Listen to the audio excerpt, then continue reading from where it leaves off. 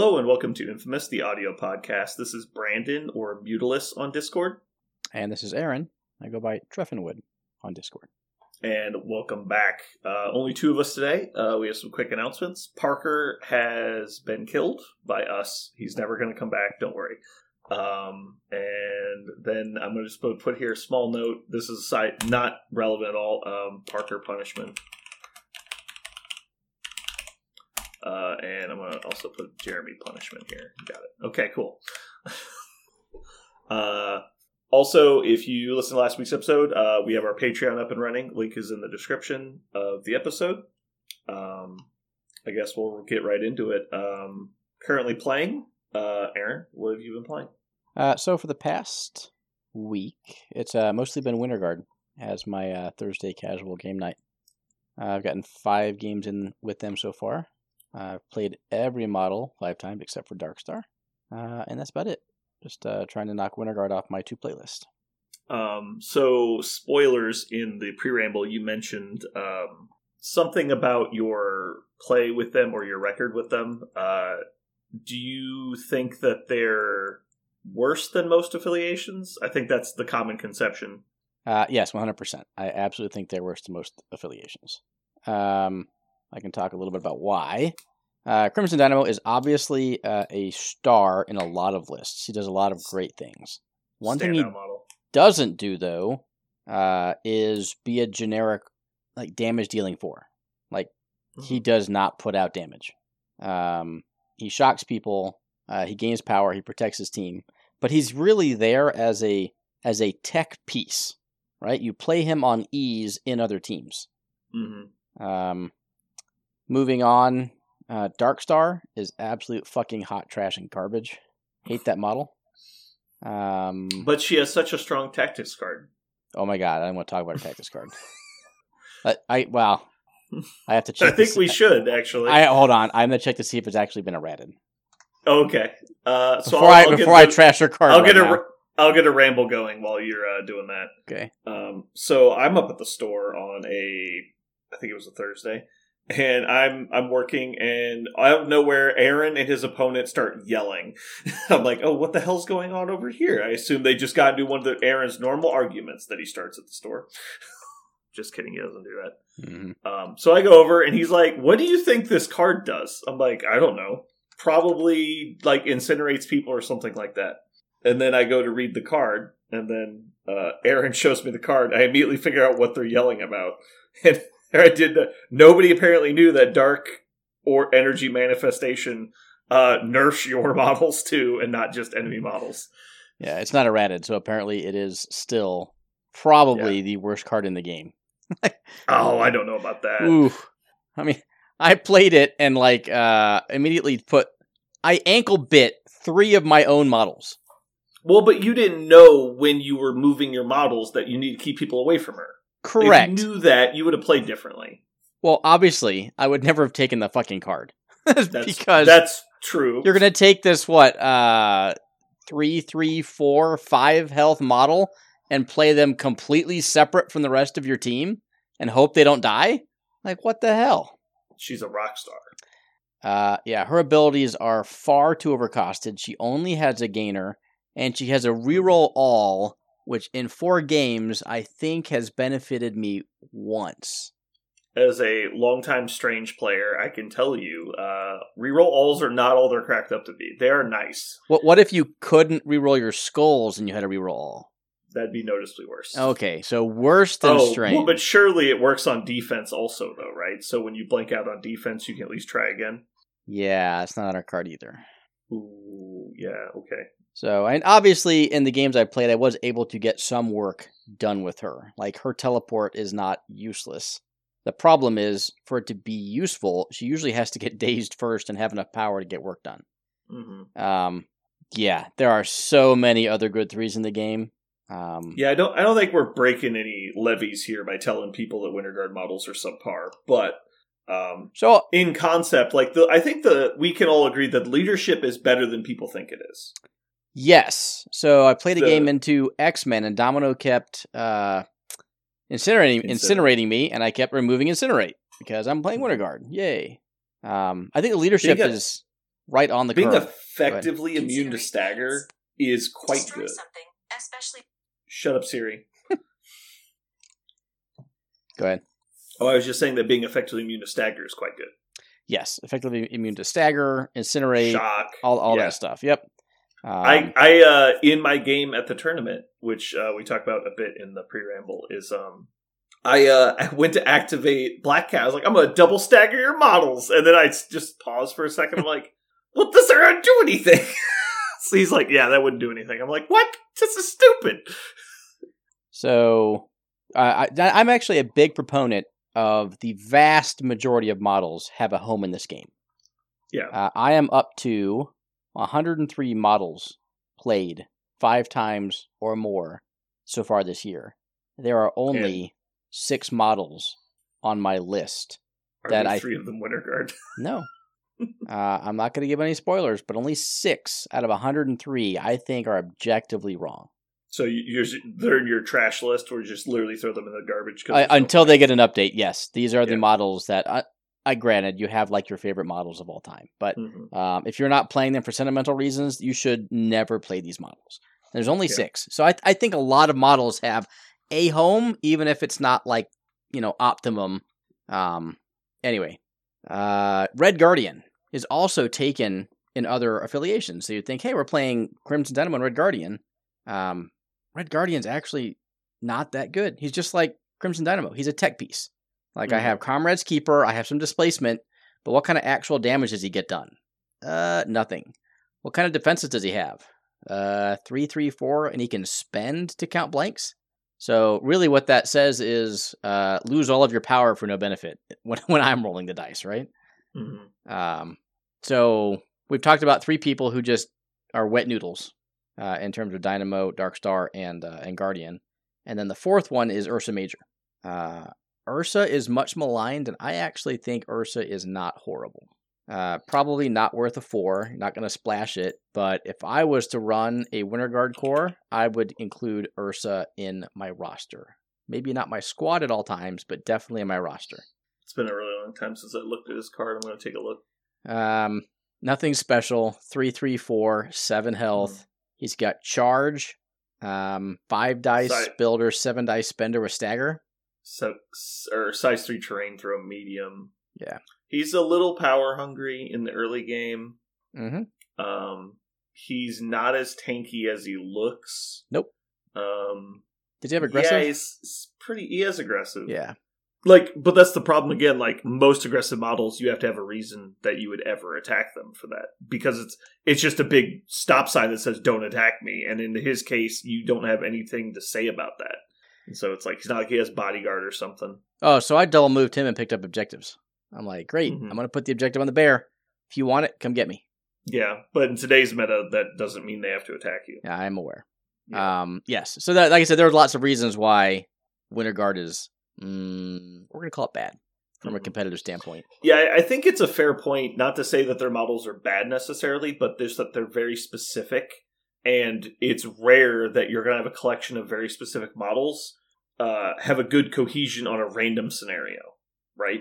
Like, it's like you might need 1 or 2 of them at any given moment, and the leadership's usually nice, but how often do they combine into this Voltron of good? And it's probably pretty rare.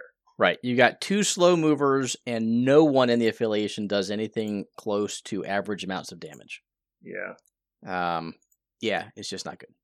Now, and they're all like slightly below the curve models in terms of like, Dynamo and Red Guardian, Ursa. So you can still play them well and win games and have fun, but you're going to lose more than you win against equal level competition. Go ahead. I wish the leadership just said, like, spend a power when you would be pushed to not, if you're contesting. Because I really don't like the random die roll thing, because it's not likely enough to deter them from doing it, and it's not likely enough to succeed. And so you're in this really weird spot where it's like, your opponent usually even fucking forgets you have it, and then you're like, oh wait, I have this thing that might stop this, and then you miss the roll, and you're like, I don't even know why I'm here. Like, it's really annoying. I think I have rolled for it once in 5 games and failed the 1 roll. Yeah. Like, because your models don't really get controlled that often, and when they're getting controlled, it's usually not being pushed. It's thrown. Yeah. It's only on throws? No. Oh, you're saying that the effect that does it is Ursa's throws. throwing me off. There's lots of character throws, throwing people off points. Sure. Now, into Web Warriors or Wakanda, obviously, your leadership will get better depending on who you're fighting against. But right, so I've been playing Web Warriors. I've been playing into Wakanda and Winterguard a surprising amount, which is odd because I played either you or Quentin or people in Springfield were all playing either Winterguard or Wakanda, basically. So I played a lot of this leadership lately. I think it's triggered once, and I had the power to just do it again. So I was like, okay, I webline you again, and they're like, oh yeah, I forgot your rules are good and mine are bad. And then just got pushed off the point anyway. I was like, oh god. And so that's what it needs to be like. It needs to be a resource, I think, and for future game design as opposed to the random chance. The random chance is nice that it's free, but they keep throwing this ability on there as like an extra part of the leadership. It's like, meanwhile, people like Storm have 2 good leaderships instead of 1 half leadership and another half leadership. Yep. So yeah. Anyway, back on currently playing. That's why I've been playing Web Warriors lately. Spoiler alert, I think they're good. I think I've said that a lot, though. I've been playing a Go Narrow version of Web Warriors a lot lately that plays Crimson Dynamo and Mysterio and Venom. Mm-hmm. And the whole concept is that, generally speaking, Web Warriors are afraid of going to an E because they don't want to stand there and let you fight them. And so I've been trying to play a version of the list that doesn't mind if we sit there and fight, because I'll win the scenario war while we're doing it. And generally speaking, it's successful. It loses some tools in other matchups, obviously, because you can't cover everything. Yep. So I lose some of my tools into the mirror, which is not great, because that means if I ever play a similar heavy control list, I'm at a small disadvantage. But I have a lot of the important stuff. Like I've got my 3 or 4 people that can take objectives. I've got a decent amount of board control. But yeah, it's pretty fun to play. It is a little restrictive at some point totals. But I think Web Warriors in general are kind of hit and miss. It kind of just depends on the game, because you're obviously going to have those games where just like dice rolls don't like you, and like their 5 dice attacks are one-shotting people despite your higher defense. Yep. But I generally can find that there's a line of play I could have made that probably would have done better, which is what I like about them, is that you can usually find the mistake in your play that led to your downfall, as opposed to just going, well, my dice, like, so it's frustrating. But yeah, they've been fun. Cool. I find that I almost never play ASM anymore, and he was in a lot of my earlier lists. Oof. I like ASM, but unfortunately, you just don't need him to win games. Like, the rest of the models in the list are so strong. Mm-hmm. Like, Spider-Woman, Black Cat, Gwen, Miles. Miles is honestly, like, the weakest model I played that gets played.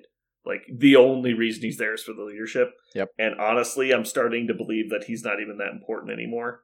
Like, if I lose the leadership, it's annoying. But honestly, in a lot of my games, he ends up fucking dying anyway, because his only mode of play is go get them.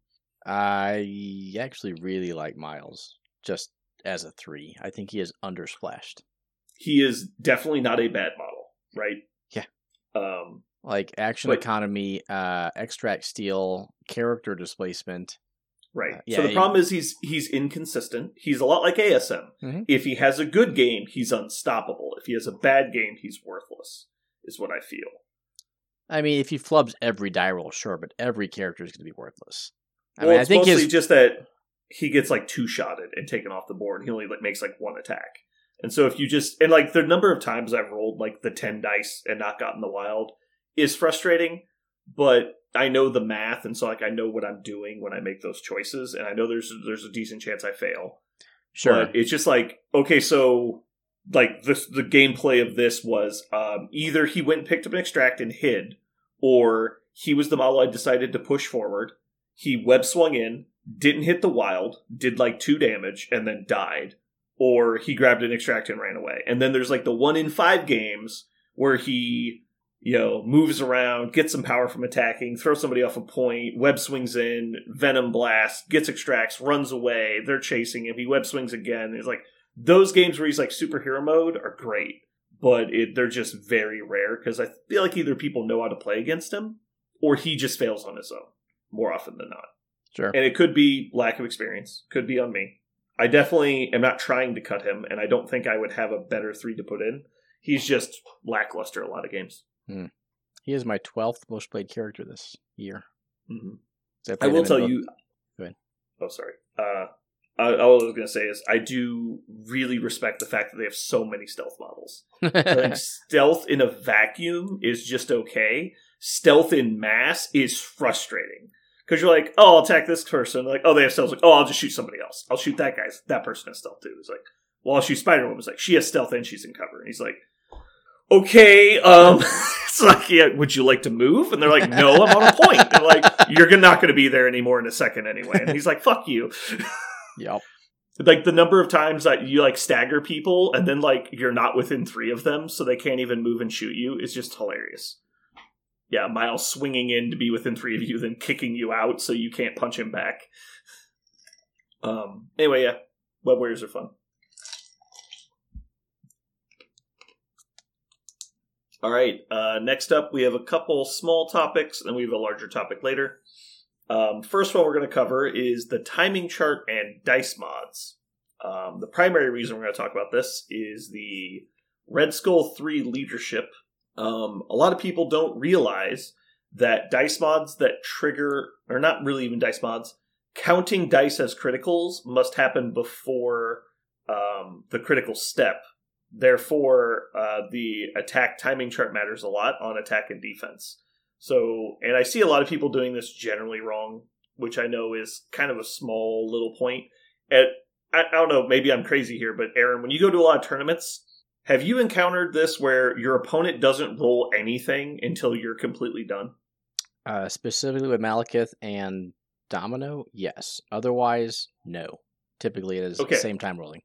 Me and Jeremy have encountered this a lot, is that it's not every game, right? It's probably like 1 in 3 to 5 opponents. So it's like one person per event I'll run into where for some reason they just have this habit where they don't do anything until you're completely done. And so it's like, all right, I make my attack roll, add a dice for a crit, reroll 2, and then I look up and they're just staring at me. I'm like, are you going to roll your dice? He's like, oh, sorry. And then they do it. And like every single die roll is like this. I'm just like, what's going on? Like, do they not realize that we roll at the same time? But because it's not really at the same time, it's in steps. But normally we shortcut those because it doesn't matter too much. Because you're always going to do your free stuff. And then after your free stuff, you look up and see if you want to spend to do things. Yep. So now, in that situation, I would 1,000% put the clock on them. I'm like, I'm done rolling. Like, if I have to wait 3 seconds for you to, like, explode your, decide if you're going to reroll, whatever. But if you haven't picked up your dice yet, fuck it. Like, take as long as you want, but it's on you now. Yeah.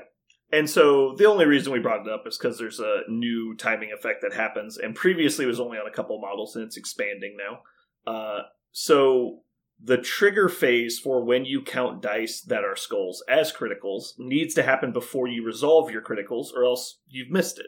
And so Malekith, Domino, and now Red Skull 3's leadership, you need to make that decision because there's a cost to it before your opponent rolls their defense dice. Now, obviously, you can't expect your opponent to, necessarily know that. So you might need to explain it to them sometimes. But yeah, you need to make that choice before you see your opponent's dice. So as a defender, if you're rolling your defense dice just robotically at the same time, you might be giving your opponent extra information. Oh, absolutely. Yes. Yeah. Do you ever find that this is relevant in games? Like 1,000%, yes. Primarily it happens with Malekith on defense, I find, where if Malekith is attacking somebody and he's like, oh, I got, the Wild Pierce and 2 other hits, and they look up and you blinked out, they're like, I won't spend for my 2 skulls. And you're like, yeah, because you shouldn't have rolled defense yet. Correct. I actually think Domino's the more interesting one. Yeah. Typically, like, Malekith will overkill you, and it doesn't fucking matter. Domino with her 4 dice rapid fire matters a lot because I got a hit and a skull.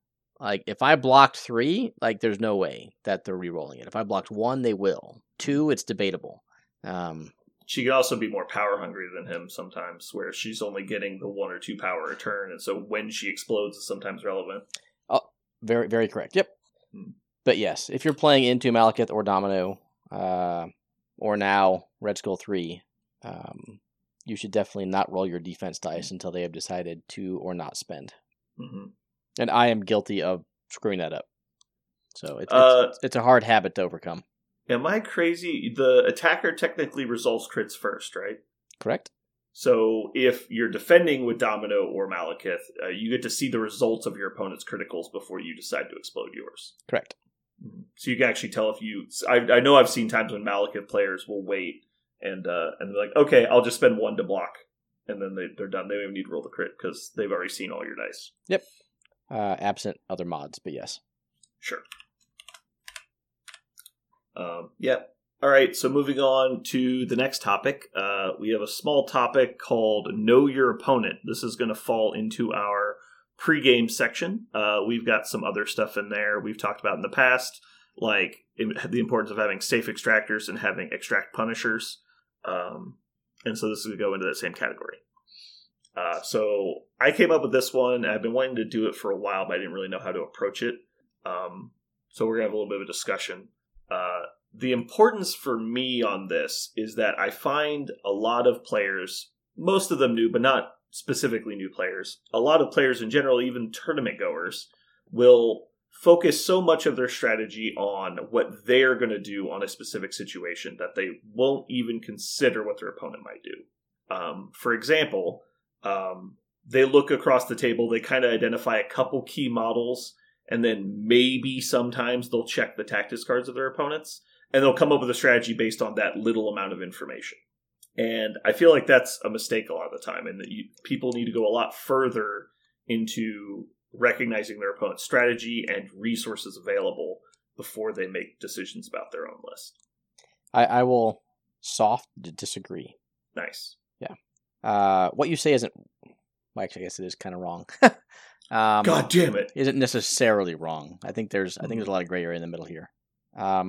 So there have been many instances where people, not me, but people I've talked to have tried to do what you're saying. Like, okay, if I pick 17, they'll play this, and then all of a sudden they don't play that. And they're like, what?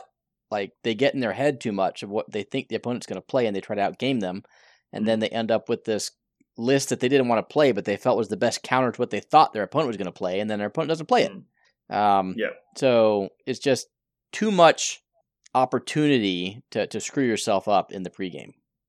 That's fair. That's definitely a good counterpoint. Now, what I will say are there's definitely some key models or capabilities in your opponent's list you need to be prepared for. Like if they're running, Parker's list of nothing martial artists, like I should probably have some mystic attacks to deal with Steve and Black Panther, right? Like, are they running voodoo? Okay, well, what is my plan if they put voodoo on the table? Malekith, Red Skull. Okay, what is my plan if they bring their big guy, whether that's Immortal Hulk or Malekith?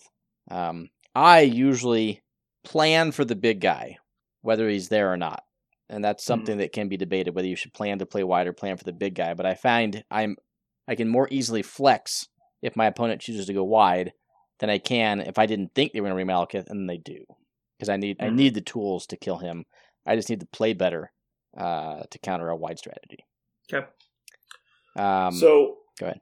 This is obviously not a strategy you'll be able to implement well if you're still learning either your own list or the game in general. So this is a little bit more of an advanced strategy, but I think it is still really important.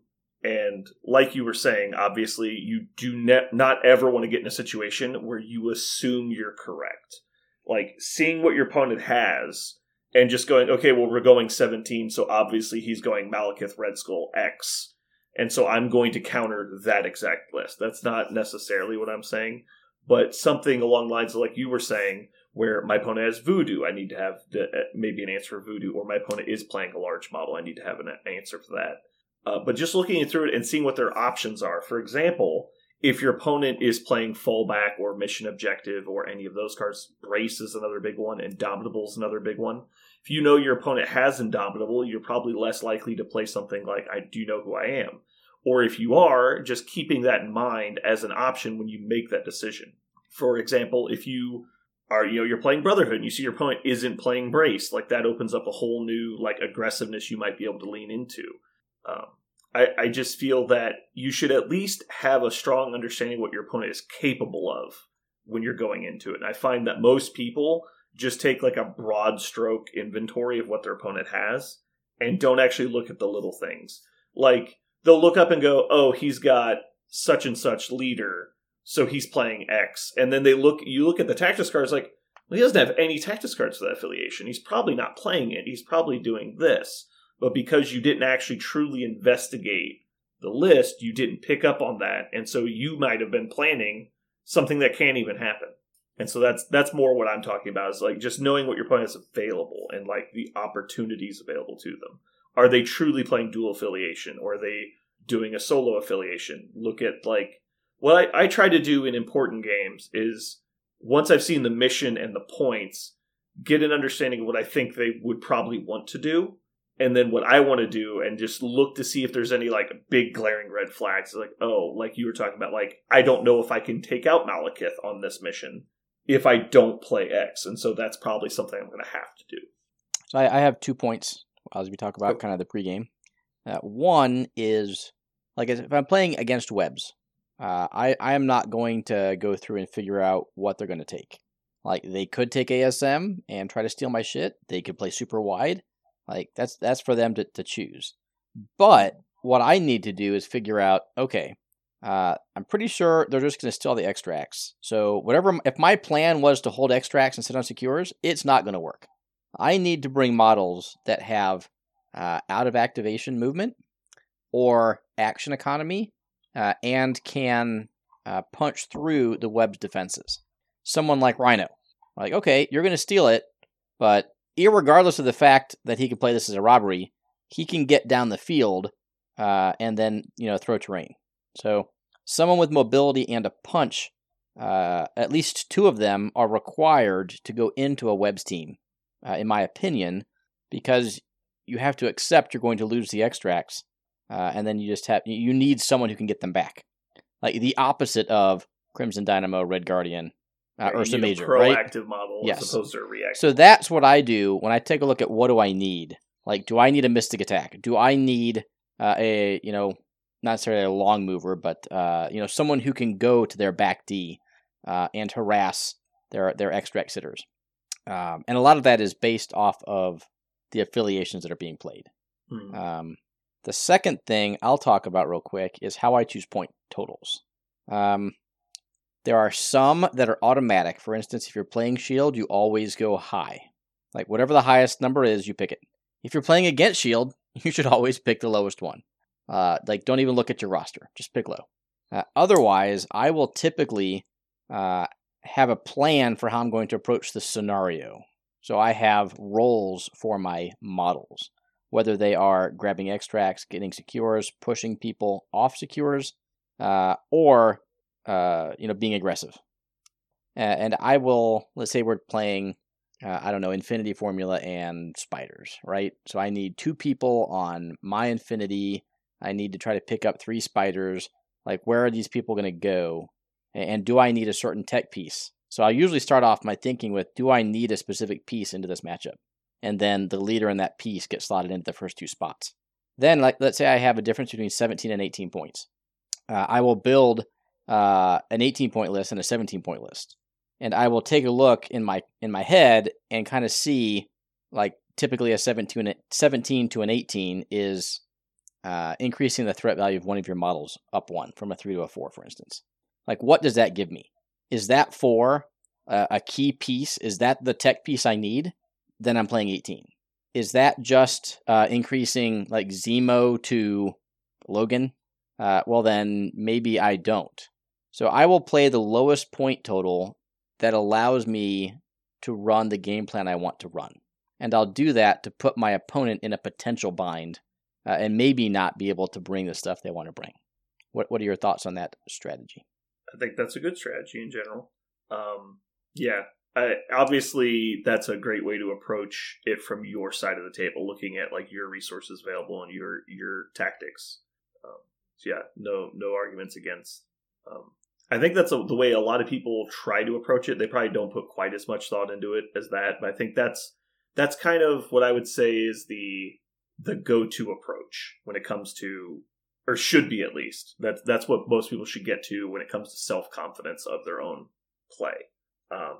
I think another thing that you could gain by going deeper into what your opponent can play, not only from the aspect of that you might notice things you wouldn't have realized in advance that might go into that decision making, but also as you do this on a regular basis, you will start to recognize patterns in your incorrect assumptions that you'll probably start correcting over time. And so you'll start to see, okay, I've seen a list similar to this before, and they were trying to do X, and so maybe that's an experience I would not have if I hadn't noticed that in advance in previous games. Knowing, oh, my opponent has Rhino, but they didn't take this as a robbery, and I just assumed they had it. But, for whatever reason, they decide not to. Maybe they're bluffing that they're playing Rhino, or they're using him for a completely different job. So I think knowing that in advance is obviously really good. The more cards your opponent devotes to one model, let's say if they're playing Magneto or Juggernaut. Well, if you're playing Juggernaut, you got 2 of Juggernaut's cards in your list, you're probably playing Juggernaut in every game. And so that's a little bit of information you might not have had if you didn't dig a little deeper. But yeah, I think a lot of people approach the game from their skill level, and I think that's something that doesn't grow with them quite as well as other talents. And so you'll have people will spend so long learning the game and then learning their affiliation and the models they like to play. And then they get to the point where they're now competent in all of that, and they're doing strategies hopefully similar to what you described. And then they don't really go the extra mile. And I feel like that's the first abstract thing they really run into is trying to visualize what your opponent might do beyond just what you're used to doing. Because everyone wants to know every model in the game, but the more you understand your opponent, I think the better you can understand the value of your own pieces. Yeah, and you usually don't talk about your squad selection. Like when you're done with a game, you'll normally be like, yeah, you did this move, or I did this, and that kind of swung here. You talk about the game for a little bit, but you don't usually talk about, why did you pick 17 versus 18, and why did you bring the models you did? You just talk about the game. So I think that would be great is right after. The problem is you don't want to talk about it right after deployment because they're giving away all your strategy. Exactly. But maybe in some learning games, it's so far away from what you're at now. Like at the conclusion of the game, it was the farthest thing from what happened. Yeah. Right. So I think it'd be an interesting experiment to do the whole selection and then stop, and then talk about it. Like, why did you pick your priority versus not, or extract versus secure? All the decisions you make leading up to deployment, because they are huge. Like the whole game hinges around it. You can absolutely lose games by not bringing the correct tech into a matchup. Yeah, 100%. And it's like you're describing, it's the biggest commitment of resources that you make. Like even deployment, like we talk about all the time, like deploying in a bad way can end up costing you a game because you don't have the right resources on the right side of the table, and you give up a crazy amount of actions to try and correct that. Like 4, 6, 8 actions sometimes trying to get to the correct places on the board, and all the tempo you've lost by using all of those actions to reposition. And then, well, not only that, but you brought the wrong models or chose the wrong point cost or didn't bring the right tactics cards. Yep. Yeah. I think the only time this ever really gets talked about is when there was a huge glaring mistake where it's like, oh, you never should have brought Crimson Dynamo on a D because he's not good on Ds. And that's usually the most I ever really see people talk about on stuff like this. And so the little subtle ones that are actually like they only add a little bit of difference, like they don't get talked about. And so that information is just kind of lost to the wayside. Yep. Anyway, that was just our little topic I wanted to talk about. So we've put that under our pregame section under knowing your opponent. All right. Aaron, you had another topic you want to talk about today? Yeah, today we're going to talk about NashCon. Specifically, what I'm doing at NashCon. So it's this weekend, which means if you're listening to this on either Friday or Saturday, I will be playing. So we're going to devise a list to play in one of the events, and I'll take it, see how I do. You'll be able to go on to, I'm assuming, Longshanks, and let me know, or you'll be able to find out as you're listening to this. Nice. But we leave tomorrow. We get in Thursday night, and there is a team event on Friday, a contest of champions or something to that effect on Saturday, and then a fun event on Sunday. So I have been continuing my quest to play all the models in the game, I experience the breadth of Marvel as opposed to the depth. So I have not at all, in any way, shape, or form, been practicing a NashCon list, which gives me a little bit of the EBGBs heading into a high-level competition, wanting to do well, without any sort of actual list preparation. So that's where I'm at right now.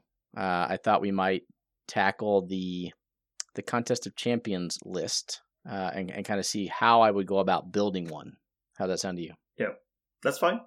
Okay. Do you want to send me the link for the Longshanks event, and I can put it in the show notes so that way people can follow your games? Oh, God. Sure. I'll get that over to you. And they'll also be able to look up which list you ended up taking. Yeah. I'll get that. You don't have to do it at this moment. Yeah, just later. make a note. I think that'll be fun. So I asked our Discord what I should take, and all I can... Oh, boy. Yeah, exactly. All I can started figure out... trolling early. Yeah, all I can figure out is people fucking hate me. So thank you, everyone. I really want Aaron to lose. I should play Sentinels, okay, or Dark Dimension. That was me. Or Sin Cabal. That was not me. Or a two-more Shall Rise Hydra. Yeah. A unique take on Hellfire Club, Wakanda, Asgard, and Brotherhood of Mutants. All right, so do you want my selfish opinion here? Whatever opinion you have.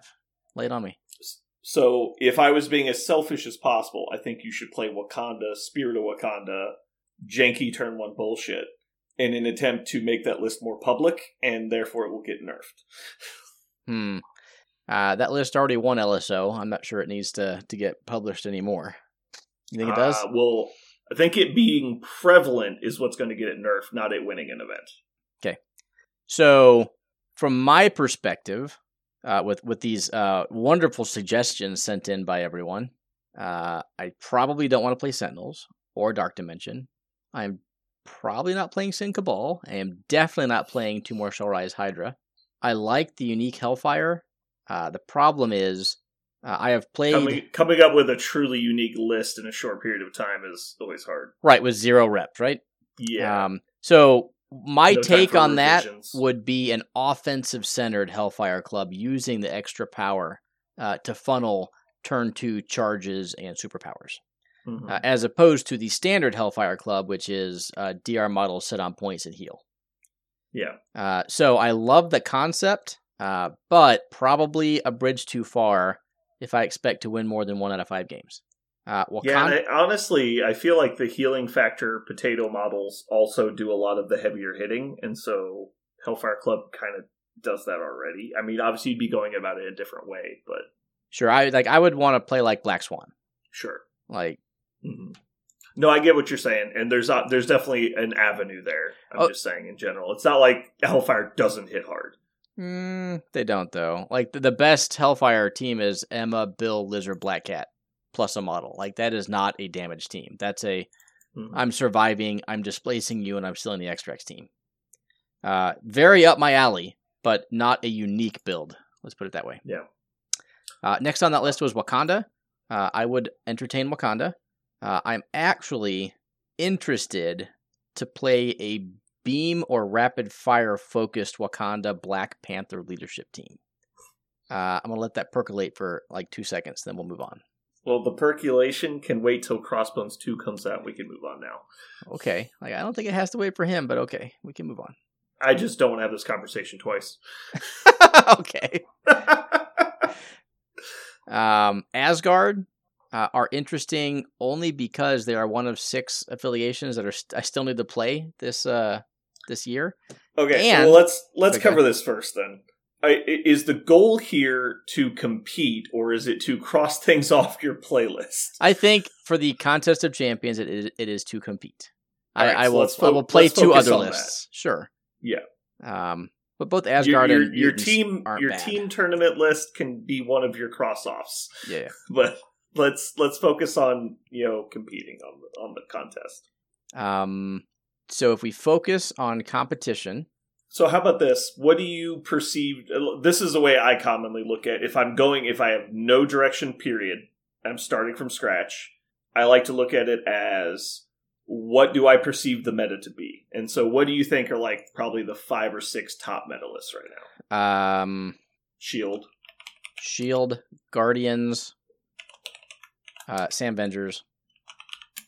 Probably Wakanda. Yep, there will definitely be Wakanda. And I want to say Cabal. And then Mal. Yeah, Mal Cabal and Hulk Sons are still, I think, a force.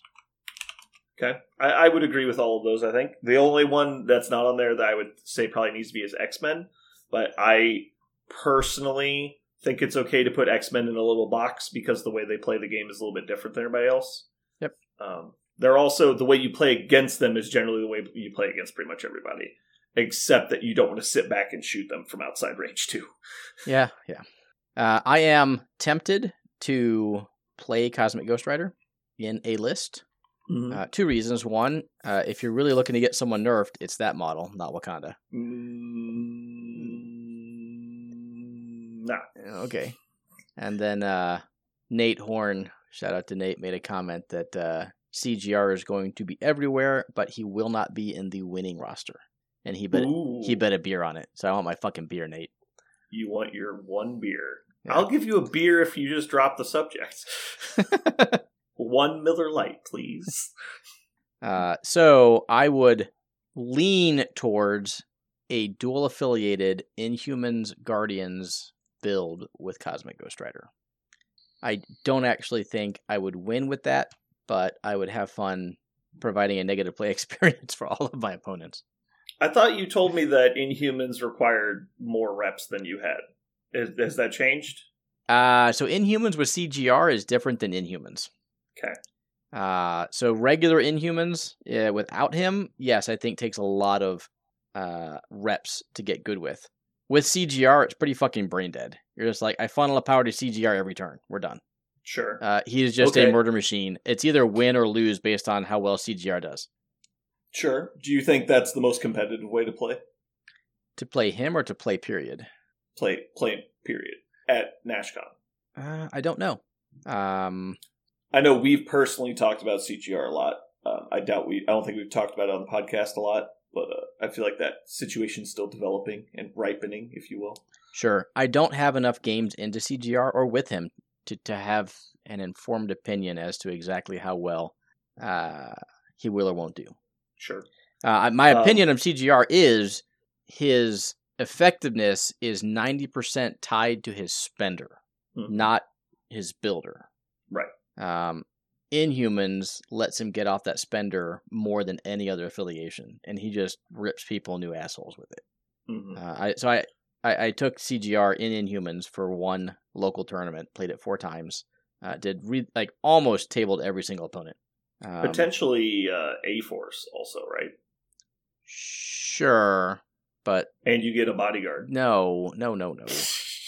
Stop. Okay, we're done. Okay. So anyway, the direction I was going with getting the list of affiliations is that looking at something that has at least a game into the majority of those things, if not an advantage game into those things. Okay. Before you make your comments there, which I am very interested to hear, the other ones that I, just off the cuff, would be interested in running would be Shield, potentially with a CGR splash. Avengers are very boring, but give me the highest actual win percentage. Sorry, what was the last one you just said? Avengers. Sam? Yes. I would be interested in playing Webs. I think they are very good, and I don't think they get enough love in the States. I think they're very popular in Europe, and I don't know why they are not played more in the States.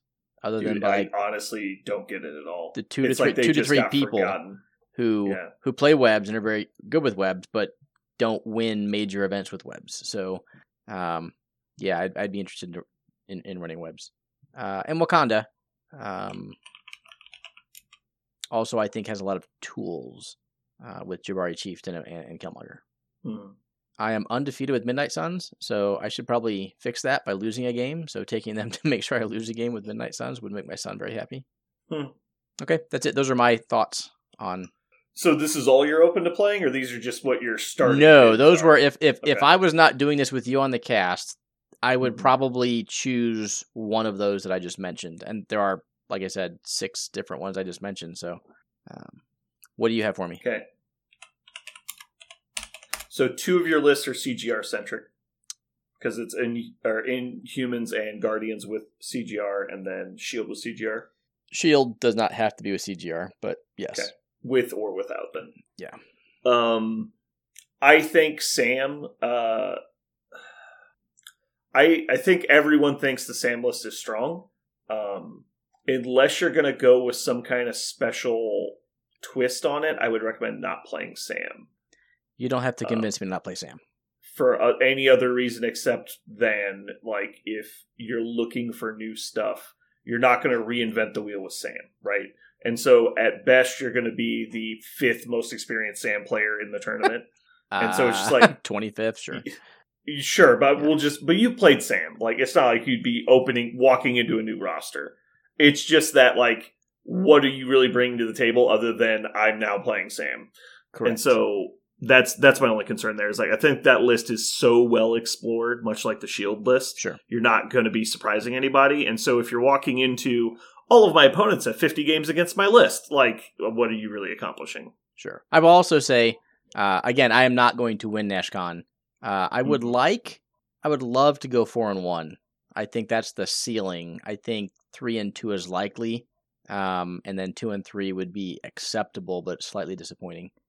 Sure. And anything obviously below that. So I would not really want to take just a cookie cutter list. Like, I don't want to take Guardians without CGR, right? I don't want to take Sam Bengers necessarily. If there is a more snowflakey list, like I think you're talking about. All right, so let's just knock Sam off the list then, okay, and we'll cut it down. You already said the list I was going to recommend, which was Webs. Okay. My next recommendation would probably be Hydra, just because I think Hydra is janky and fun. And outside of that, honestly, I think we have enough here to kind of make a decision between those. The only other thing, I mean, I like Sam on the list just because I think you need to practice Sam, but I also know you don't need to practice Sam, so. Yeah. The only concern I really have with Webs is I don't know how they play into Cosmic Ghost Rider. And I feel like their large amounts of stealth would be good, but it would be questionable against a model so mobile. Mm-hmm. And so it's more about, like, it's going to be a short game. Can you get the numbers you need to get before it's too late? And so you'd have to intentionally play a wide version, I think. But I don't think that's really anything new. I also think it'd be interesting, Cosmic Ghost Rider into ASM. I don't think Cosmic Ghost Rider gets him with his builders. So you're just trying to get Cosmic Ghost Rider to spend his power on pulls and placing so he can't ever afford the spender. Which, if he's not an Inhumans, I'm not too worried about. On the other hand, watch ASM just get one shot by a builder. So, yeah. So that's the problem. Is, like, I think he smartly should never go for ASM because he's the only person that's likely to survive a round of combat. If you just go for everybody else, and once he downs half your team, you can't compete on points anymore. That's really the concern I would have. Now, if you've got Staggerbot 3.0 and all your models have stealth, it gets a little bit more concerning because you don't know if they'll get there, because even if they manage to one-shot somebody, where the odds are going to be in position to attack somebody else immediately. Yep. So, I don't know. Also, the fact that you're 6 points in without a contesting model is, you would think, would help them a lot. Yeah, I don't know. I definitely would want some reps of that before I walked into that game. Sure. Again, I don't have a lot of reps in the CGR. Mm-hmm. We're just gonna play it by ear with whatever list I go into. You played him enough to not make obvious mistakes, though. Played with him enough. I played 4 games with him. Okay, never mind that. Is that enough? You're gonna lose. Wow. Okay. Ooh, I lied. I played 8 games with him. Wow, what a liar! I know. Well, I guess I did play 6 Inhuman games in a row. Also, potentially, like, they're playing. I guess they would have to kill a lot of your people to give you priority. Wondering if you could get him on the counterpunch one of those turns, cost him an activation. Because, like, it's not like he is immune to damage. He's just got a lot of health. He's also 4 dice counting skulls, so I mean, 4 dice counting scores is cool, but like I know that averages 2, so yeah. Outside of all webbed up, there's not a whole lot of right. kill. It'll be all about the big turn, right? So here's a question. So I just brought up the webs list I brought to show me. I had a Hulk splash. I think Hulk is horrible into CGR. But is there one tech piece out there that is the answer if you were to run webs into Cosmic Ghost Rider? I haven't really thought about that. Because webs only need about 5 people to be an effective list. You could dual affiliate, but that seems kind of bad. I mean, I'm happy to run just webs. Honestly, tanky taunters wouldn't be terrible. I played a game against Black Dwarf with Cosmic Ghost Rider, and it was actually really annoying because you can't pull him out of taunt range. And so you have to place out of range 2 of him to make the attacks against other people. And he can throw you to get you like out of position or throw stuff into you. It wasn't great. It was okay. Mm-hmm. I'm just trying to think. Obviously, staggering and shocking him is super valuable. Shock's amazing. Yeah. Dropping him back down to reasonable amounts of dice takes a lot off the curve. Stagger is obviously incredible if you can readily apply stagger. Shuri can push him, which... Can she push size 3? I thought she was... Oh, she's 3 now? Okay. Yeah. Say, what I actually noticed is that because he is power hungry, and obviously some people might be playing him in like Inhumans, like you said, he ends up spending a lot of power to get back into the fight if you can control him a lot, and that because that he loses his tokens sometimes. But that's like, you're gambling everything on a die roll, so I feel like it's better just to have a plan to get the 1 stagger on him and make it to where he only gets the 3 attacks by turn 2. And he's only making 3 attacks by turn 2. He's probably not swinging the game enough. Lifesaver's obviously good if you have stealth. Yeah, that'll obviously bring him out of incinerate range. Yeah. Okay, is this worth pursuing or moving on? The webs? Yeah. I very much think you should play webs. I think they are a big sleeper agent right now. Okay, webs it is then. So let's build this shit. I was just trying to make an argument. I wasn't trying to... Okay. It's just because you recognize they're so powerful. Yeah, you're not wrong. All right, let me pull up my web list. All right, so the obvious, no doubt, auto includes are Miles, Spider-Gwen, Spider-Woman, Black Cat. Then you can start talking about other models. I think ASM and Agent Venom are pretty popular right now. I personally don't like Agent Venom because he's very inconsistent, but he is good in specific matchups. Basically, if he just gets on a roll, then he's really hard to stop, but he's so power hungry. Okay. I personally like doing Toad and Wong in the list. It gives you a really great 17-point drop. Which is what? It's Spider-Woman, Miles, Gwen, Black Cat, Toad, Wong. It's 6 wide at 17, and you've got basically 2 Venom Blasts and a Steel, and then Gwen and 2 2s. And then you've got Wong handing out extra power on the first turn, so a lot of stuff comes online, like the Gwen double move web line, turns Black Cat on turn 2, Miles web swing, obviously there's a ton. Toad is actually really, really good because he gives you a throwaway midline safe stealer. With the advent of the Miles leadership, Toad is actually really hard to one-shot on the first turn, so he gets away more often. Also, there's a lot of games where I'll pick up and extract with Black Cat, and people will play differently seeing me do it, and then I'll just Finders Keepers take it off of her with Toad. Yep. Which is hilarious when they realize all of a sudden she picked up a cube, so she's not even down power. And then you take it off of her and Wong hands her another power. And on turn 2, she's crossing the table and stealing an extract. It's really funny. Yeah. Yeah, so I really... that's my strongest 17 right now that I've seen. It hasn't lost a game yet. It's pretty silly. I like Crimson Dynamo a lot, but that's a specialty thing. I totally get it. I think as a single drop-in, he's fine, unless you need the slot for something else. Rhino's obviously good. Other 4-point drop-ins. I play Venom, but honestly, he rarely makes the table for me anymore. There's just so few matchups where he can take the hits of the big people, while also you couldn't just win going wide. But I do like him. He is a fun tech piece. I imagine you would probably end up playing Agent Venom instead, though.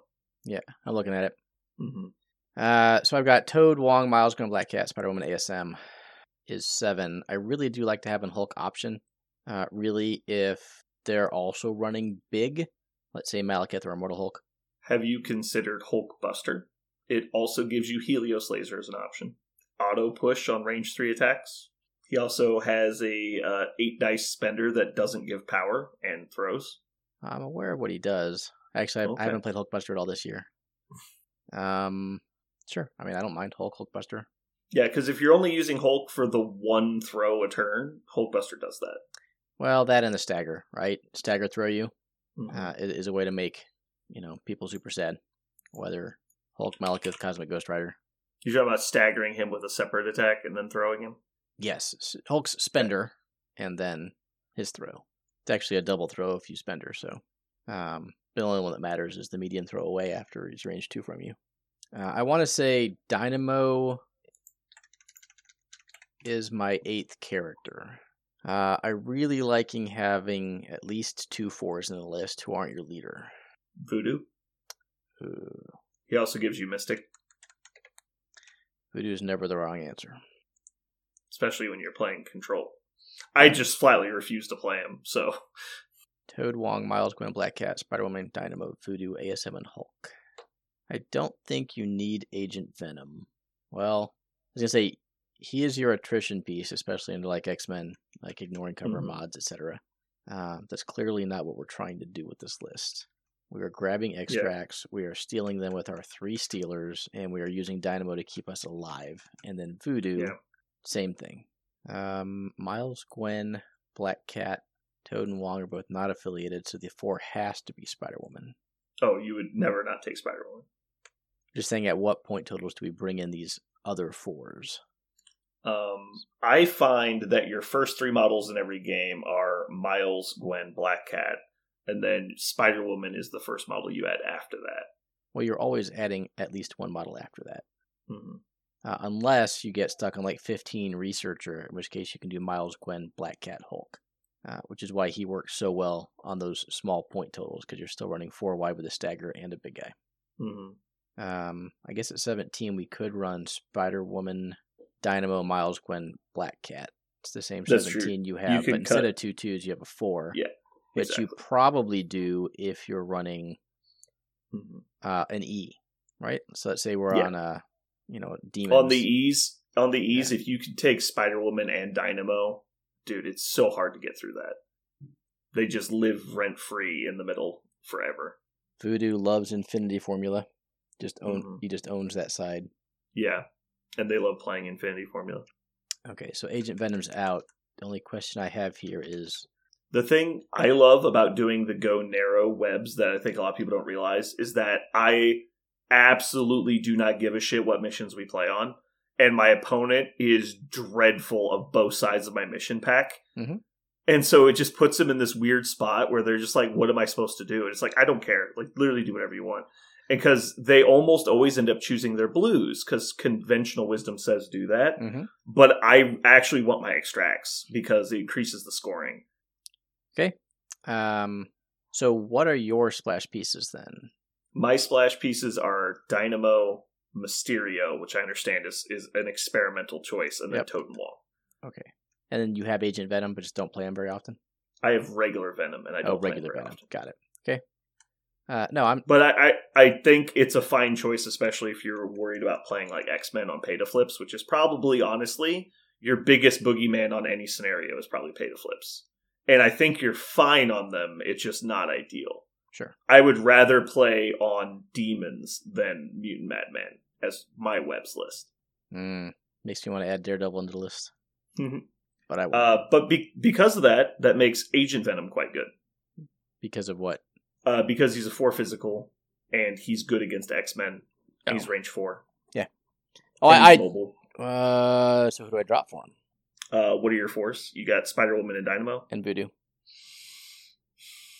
I would say drop Hulk personally, but that's because so many people are playing anti-big guy tech right now. Like, there's so rarely you'll have a good drop for him. Okay, so where there's not a counter piece. What do you run into Thanos or Cabal on Researcher at 15? I don't think Cabal is a problem.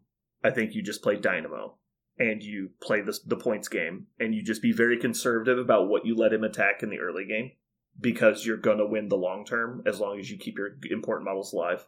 Thanos is more interesting, obviously. So in my mind, I don't know, because Thanos is as the control piece wants to go last, and I don't feel like he can displace Dynamo and also have it be impactful, because if he goes last, displaces Dynamo, he'd have to get them so far away for you to not have a play through like fallback, recal, escort to safety / lifesaver to not care about the first activation that much. Mm-hmm. Like, it's possible. That's why I'm concerned about it. But honestly, I don't think it'd be the end of the world, because I don't think he'd end up getting a big turn till like turn 3. And I think, honestly, you should probably be up points by then. But Researcher is scary against Thanos. But I mean, you've got every tool you could basically want, except, like, I don't think Hulk's the answer against Thanos. I think something different like Pyro or Voodoo would be better, but I'm not sure. I know when I was playing Thanos, the list I'm playing is the thing I would be most afraid of. So I just don't feel like it'd be that scary. Oop. Yep. Okay. Tell you what, I'll bring Hulk and take him out of the list for now, and I'll think about it on the ride tomorrow. So for now, the list is ASM, Spider-Woman, Dynamo, Voodoo, Agent Venom, Miles, Gwen, Black Cat, Toad, Wong. And the only reason you're playing ASM is for the turn ones, or are you just playing him because you like ASM? Both. Okay, fair. I like ASM. I just find he gets cut. If you're playing on a 15 with Dynamo, he is really fucking annoying. But it's got to be like high points. 5, 4, 3. It's just yeah. It's really just because the rest of your models are so good. Yeah. No, I'm familiar with webs. Okay. The only issue I have is I just got to figure out exactly what I play down the center line. So you need Miles for defense. Gwen is nice, but she's not required. But if you're playing like Researcher, you need her. Then obviously Dynamo. ASM is nice. I play Venom, so Venom usually comes in for me. And then also Mysterio is an option. Wong is great because he can usually heal your models that are really tanky, like Spider-Woman and Dynamo from the back point. And so then they just become immortal, basically. Also, he can, when there's like an odd power on Dynamo mid-game, he can just throw him a power and you can waste an activation and keep screwing your opponent's activation order. So why are we not playing Beta Ray Bill here? Because I don't think you have the tactic slot for eyes. Ooh. Well, we're going to figure that out in a second. Yeah. So that obviously gives a ton of flexibility in the list into being able to pick up a center line with him and not have to play ASM to do it. So I think personally you should be playing Toad, not ASM in most of those games. Because replacing ASM with Toad and pick a 3 is super good in comparison in the long game for me. So, sure, I can understand that. And that's also the Wakanda Jank list plays Toad and ASM to take the middle and then take their back. Right. So so if you're going first and you want a safe extractor, like you have to be playing Legacy Virus or equivalent basically for ASM to be worth it for me. Unless you're trying to dive the back line, and I don't like that line of play if you can't also get back. And because of that, I don't think Eyes is even worth the option. You have such good 4-pointers, like I find it's better just to steal it from them a turn later than to do all this turn 1 jank to get it on the first turn. It's not jank, it's a card. So the reason it appeals to me is if we take Hulk out, Bill is a great Hulk light for, let's say, Researcher. Because he can do everything Hulk does, most of what Hulk does, in terms of being relatively hard to kill, throwing size 4 off points. So if I'm worried about a weakness being a need to brawl, there are not a lot of models who take it on the chin better than Bill point for point. Yeah. And he gives me that the eyes play on, let's say, Spider Infected. Sure. Well, let's just start with the tactics cards now then, and that way we can talk about it. Okay. So, in my opinion, the obvious restricteds are Sacrifice Embrace. I will concur with that. Okay. Then your auto-includes are All Webbed Up, Spider Tracker, Fallback, Mission Objective. And then Aunt May's Wheat Cakes is a pretty accepted auto-include. So that puts us at 7. We're going to add, no matter the cost, Recal and Eyes. So I disagree. Why no matter the cost? Are you doing no matter the cost for the steals? No, I'm doing no matter the cost. Well, options, right? So it's either a turn 1 stagger onto, say, a Malekith from Black Cat, or it's a turn 2/3, steal from Spider-Woman or Miles, if I need to. Okay. If you take Wong, you can just also engineer that same effect. True. So options, right? So this means I don't have to take Wong. I can take Wong or the card. Yeah, I get it. It is a generically good card. I am never sad I take. Sometimes I don't use it, but I'm never sad I took it. I don't hate Recal, but I feel it's kind of wasted in them sometimes because of their heavy dice mods on defense on a lot of your characters. That it's erasing your dice mods and then also giving your opponent the reroll. So it is less efficient with them than most things. I took Escort to Safety instead. Sure, that's an easy play. I think it was in the list because I had Hulk, and I think you always want Recal if you have Hulk. Right. And so then the other 2 cards I took are characters restricted to different people that you don't have. So I understand not taking these 2. Okay. You put in... Trying to remember, you had Agent Venom, yes or no?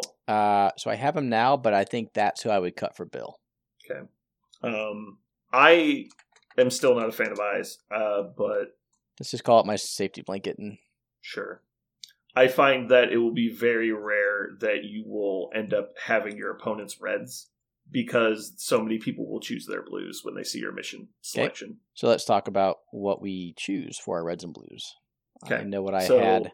I think the blues are painfully obvious is Scoundrels, Infinity Formula, and Riots. Those are the 3 I had, so we are painfully obvious together. I'm glad we we weren't butting heads right now. I have a sleeper pick in my extracts that our local Quentin tells me I'm insane for. So the obvious is Cubes and Spider Infected, the 2 Fs. Yep.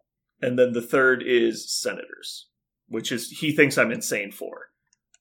But every game I've gotten Senators, I've won. So the general fear is that you'll run into that Brotherhood list. But I'm just like, dude, even if it's you pull the 1 in 100 matchup, it only works 30% of the time. So I'm just not worried about it.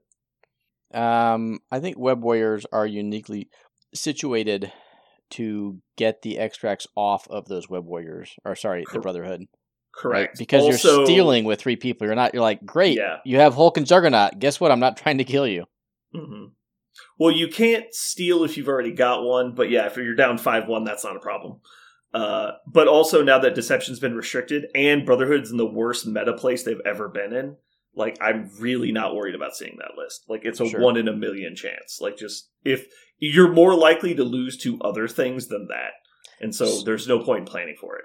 Okay, so how does Senators, how is Senators better than Paranoia? Obviously, you're not taking damage. It forces your people to a more attackable location than Senators does. Paranoia forces to a more attackable location. Okay, because it's on the midline versus back 3. Versus being a range 2, Uh-huh. A lot of your people can just 1 move pick them up.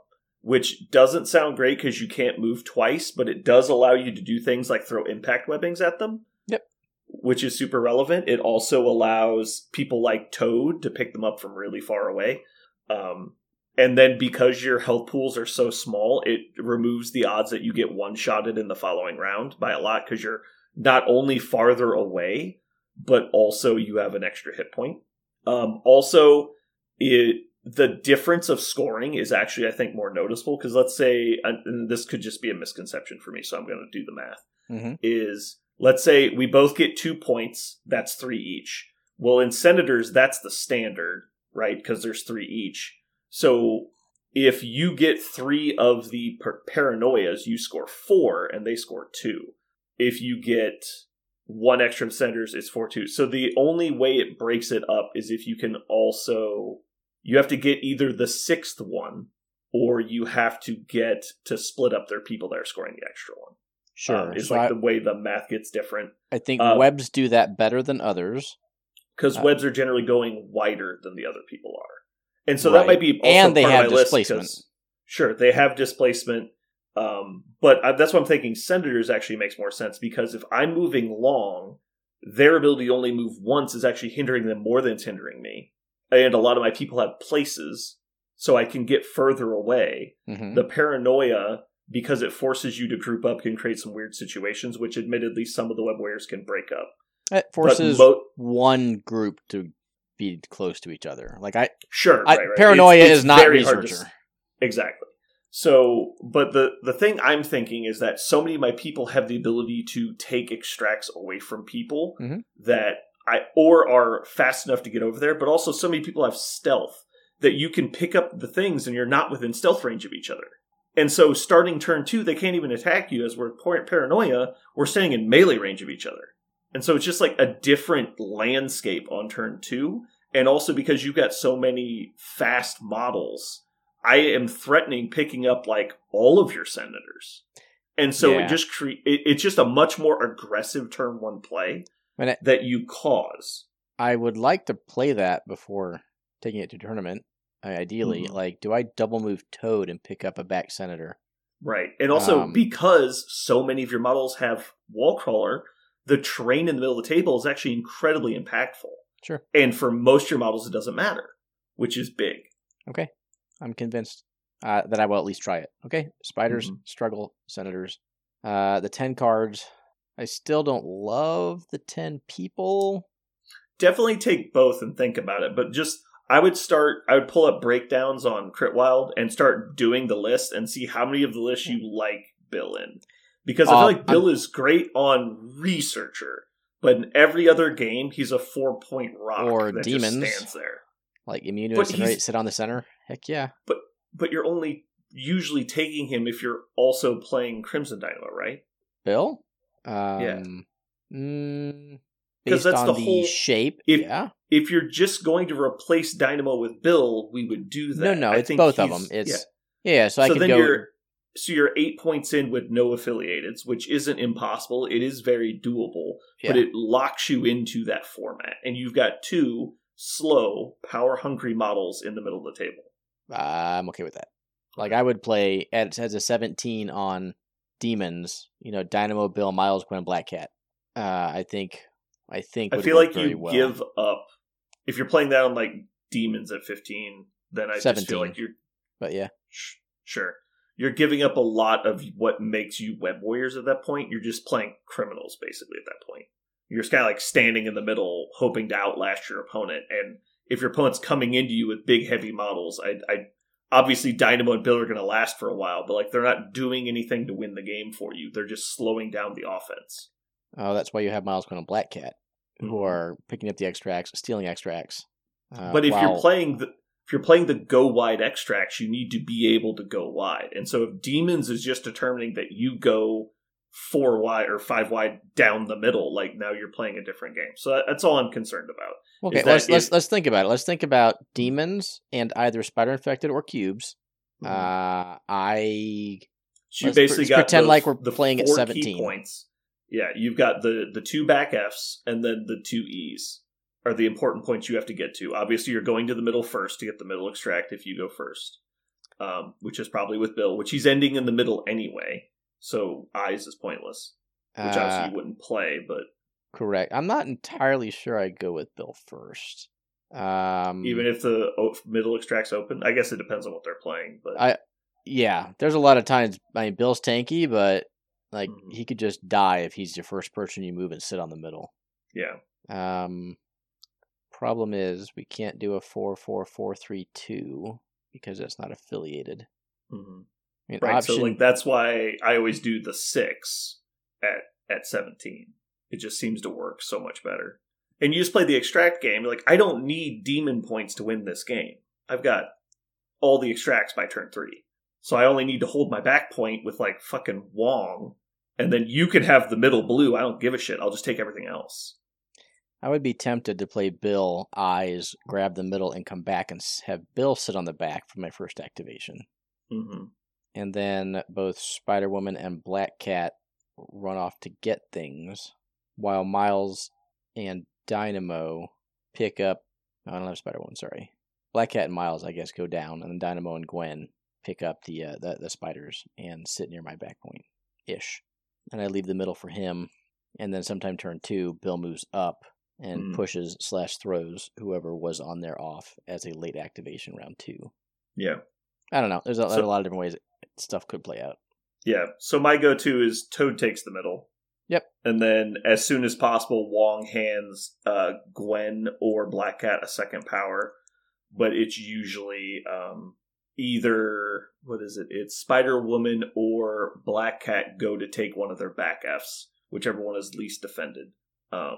And then I take my 2. Gwen is in position to lifesaver Toad, depending on the situation. And then Miles and Black Cat usually sit on their extra power to be ready for the next turn. And they just sit wherever the secures are if I need them. Sure. So the back Foxtrots are usually... You can get to both of them if terrain's not a factor and you're centrally deployed. But I don't think...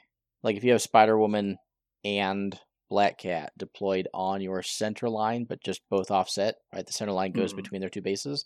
I'm not sure whoever's deployed right can get to the left F. They can't. You usually have to commit. I believe you have to commit. Yeah. Okay. So I usually, you're trying to deploy them last, but you've got 3 speed longers in that list. And so you have multiple redundancies depending on the situation. So if you have to put one down earlier than the rest, you can. And then it's only 2 longs.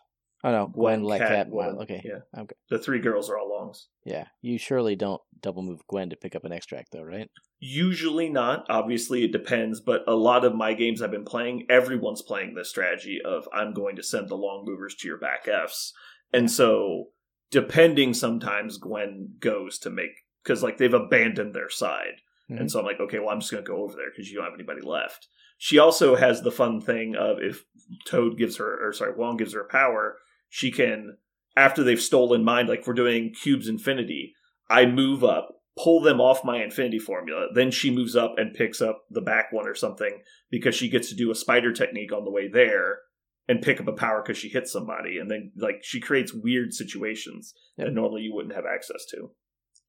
But yeah, ideally you want Black Cat and Miles to save their power, but obviously it depends on the mission. Yeah, that's another reason to actually take Bill, though.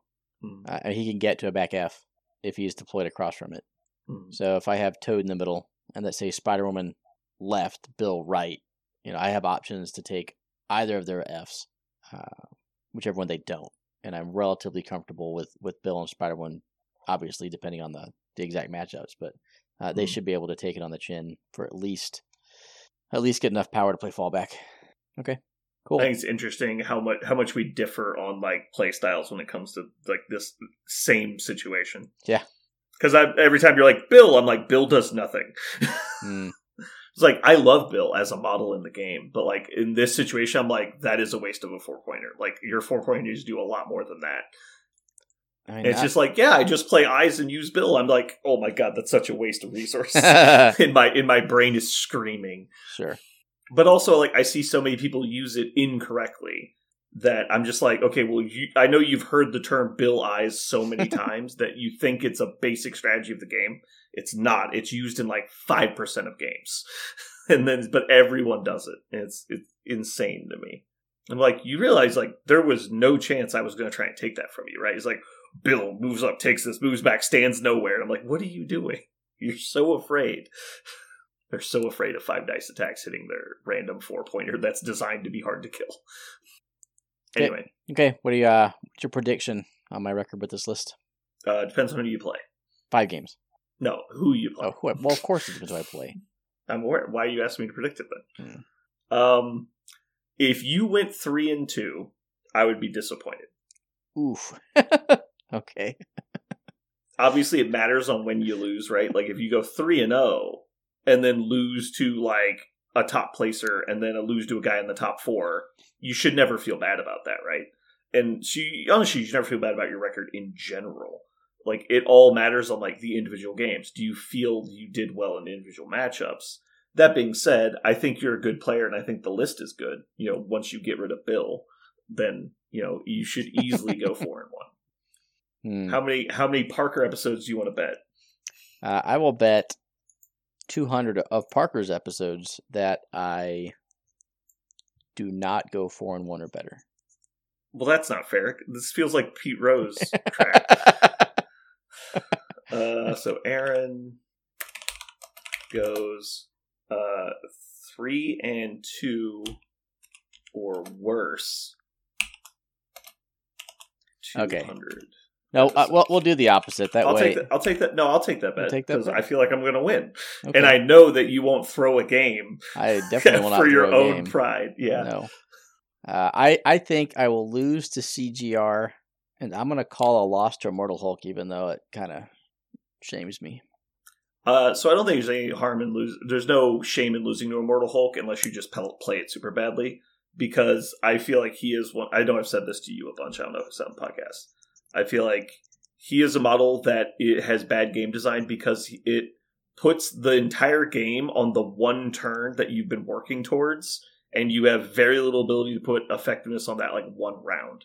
Like you have one individual turn in which he is killable in the entire game, and it's just like your dice shit out on you. Your dice shit out on you. There's nothing you can do about it. It's like you got to roll 10 attack dice against a Hulk, and he only took 3 damage, so you lose the game. I fucking hate that. Yep. Like, my opponent played Doom Prophecy next to a Zemo. Zemo activates first. Dealt 1 damage. I was like, okay, well, I guess you get to kill my whole list. Like, that's how this works. Yep, defense dice are overrated. All right, yeah. So, if you go 4-1 or better, Parker gains 200 episodes. I like this. That's right. This feels good. I'm trying. All right. I'm trying. I would like to make one final push for you to take Bill out of the list. As someone who wants Parker to have episodes, I would like you to take him out. And put Venom in or Hulk? I think Agent Venom is fine. I'm just concerned you're going to play Eye on the Prize more than you should. Like, the whole point of ASM is that, like, just take ASM out then. Like, if you're going to replace ASM with Bill, just do that. But now you've got 2 models that are designed almost entirely around turn 1 extract plays. ASM has more play than that. Sure. So does Bill. But it's just like True. Both like in at least, and obviously I have different world experiences than you, but it feels like in a lot of my games, every time I put one of these like premium models on the table, I'm like, God, why are you here? Like, you could have been 2 people. Like, why am I playing you? And so that's been my experience lately with webs, is that wider is always better. Well, then do I need another 3? Because I only have the three. Right, because I have Mysterio and you don't. Yeah. So who's a 3 that you would consider then? Quicksilver used to be my go-to 3. Obviously, this was a long time ago. So again, my biggest issue is the center line play when I have to play Researcher Demons Gamma. I can play wide webs on wide scenario. Ooh, that's not a problem. Zemo's a solid 3. Getting to reroll his skulls is super cool.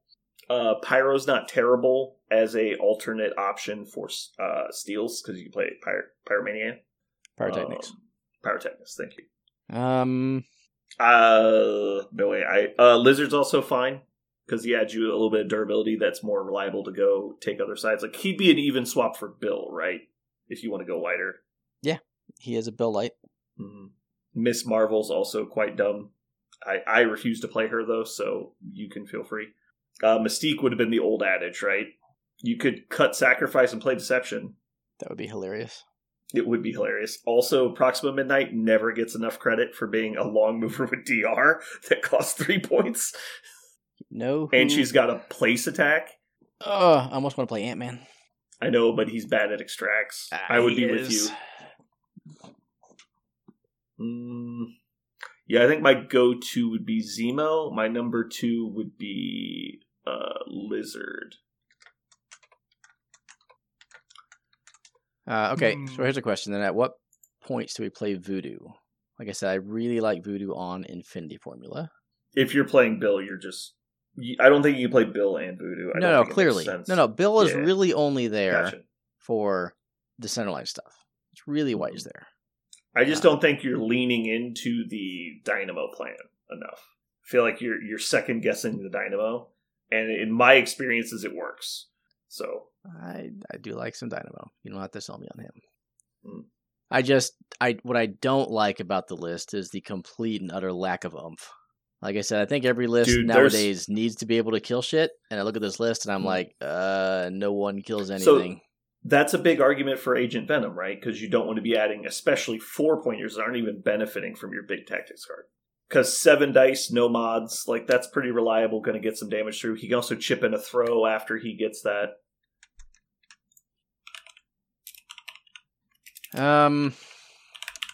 He would have to flip with 9 power to web swing all webbed up beam 9 dice. Or his 7 dice builder no mods would have to generate some power. Yes. He'd have to start with 5 and hope to generate, because we know how much we love hoping. Yeah. Although he's 6 health on the front, has a solid builder, he's probably going to have some power after the flip. Theoretically, his minimum would be 7 if you just got one-shotted. But that's assuming you didn't spend power in the meantime. And then he'd also power up for 8. He also gets to shake for power, which is really underrated. So he's basically immune to stagger. And I haven't really been considering, partially because my list is planning for the WTC, obviously. So yeah. Okay, I'll put Venom instead of Bill. Agent Venom. Yes, Agent Venom. Okay. And then you're cutting Eyes? Yes, there's no reason to play Eyes. Okay. I don't know what my 10th card is, but it's probably irrelevant at that point. Yeah, I mean, I don't play Escort Safety hardly ever. You can put Recal back in if you want. Recal is fun with Venom sometimes. I'll play Fusion Caster. Really? Probably. It got played against me at the tournament. It was not very impressive, but it was something. But between all webbed up, brace, fallback, escort, no matter the cost, we're done. I find myself not even getting to fit all webbed up in my list sometimes. Yeah. And that was no Spider Tracker, which is obviously great. Although remarkably able to be played around, so. Your 2 restricted, Spider Tracker, and Fallback are going to be the first 4 cards you add generally. I'm not even sure I take sack depending on the scenario. Yeah, I commonly don't. Yeah. The only time I take sack is when I know I'm playing Dynamo. Because so many of your people don't want to take a sacrifice hit. Sure. Yeah, because you can't reroll. Yeah, no mods, no explosions. Yeah. It's fine with some, but it's not ideal. It's only when you really need it, and usually mission objective is a better choice. I'm also playing Venom though, so sacrifice is a little bit more appealing. You're like, oh, whatever, I'll put it on Venom. Sure, like I actually want to take damage on this one. But that makes me almost want to run Mystique, just so I can run a restricted deception instead of sack. Mm-hmm. Advanced R&D is not the worst card in this list, but there's no one really wants to give up their power. I played it 0 times at Show Me. I don't want to play R&D on the list. I think that's correct. So here's the question. I need to decide Voodoo or not. So Voodoo only comes out on Infinity, really. He can play on Riots. Sure. I mean, he can play anywhere.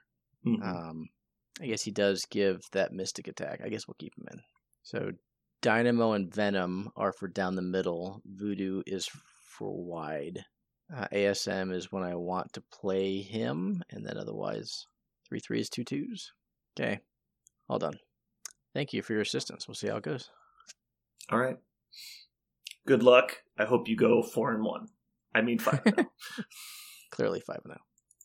I mean, it sounds like it's a deep pool, so I mean, you obviously you don't go in expecting to win, but I think you can do well.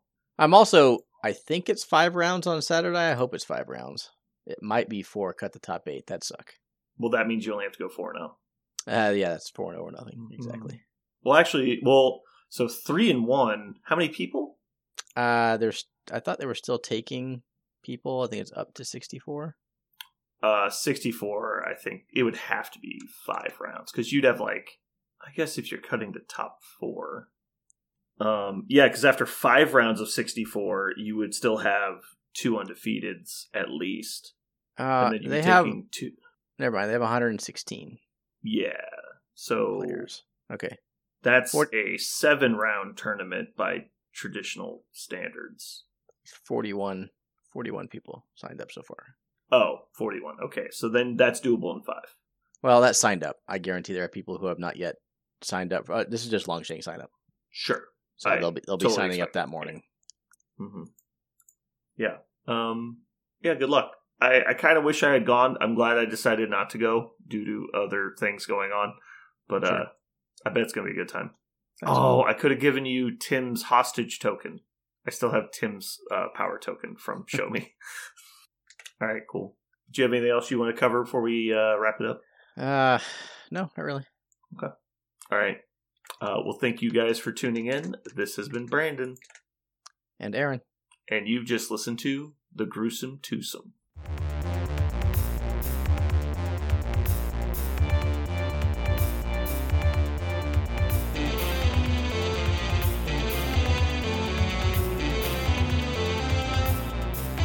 So what are we going to call this thing?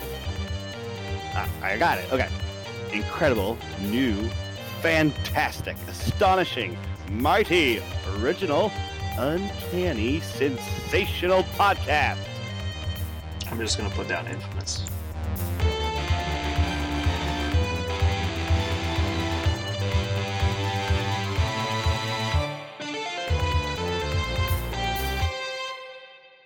All right. First order of business. We need to settle something. Oh, do we? Going to the movie votes from this week, I'd like to point your attention to the fact that I'm currently tied with Jeremy. Now, I want to explain the math on this, because see, I earned 7 votes, right? I got 7 votes. Jeremy also 7 votes. However, Jeremy did not enter all 3 of his submissions. I added one of his, so I should get 1/3 of his votes as well. Because we had to veto 3 of his picks, and so I had to emergency add Pearl Harbor, so clearly that's worth 2 of his votes, and I should have 9, he should have 5. Would you agree with this, Aaron? Despite the argument, everyone's like, why is Pearl Harbor on this list? So, you kind of have to give him props for being tied for first, despite having Pearl Harbor on the list. I strongly disagree, because people overrate Tombstone.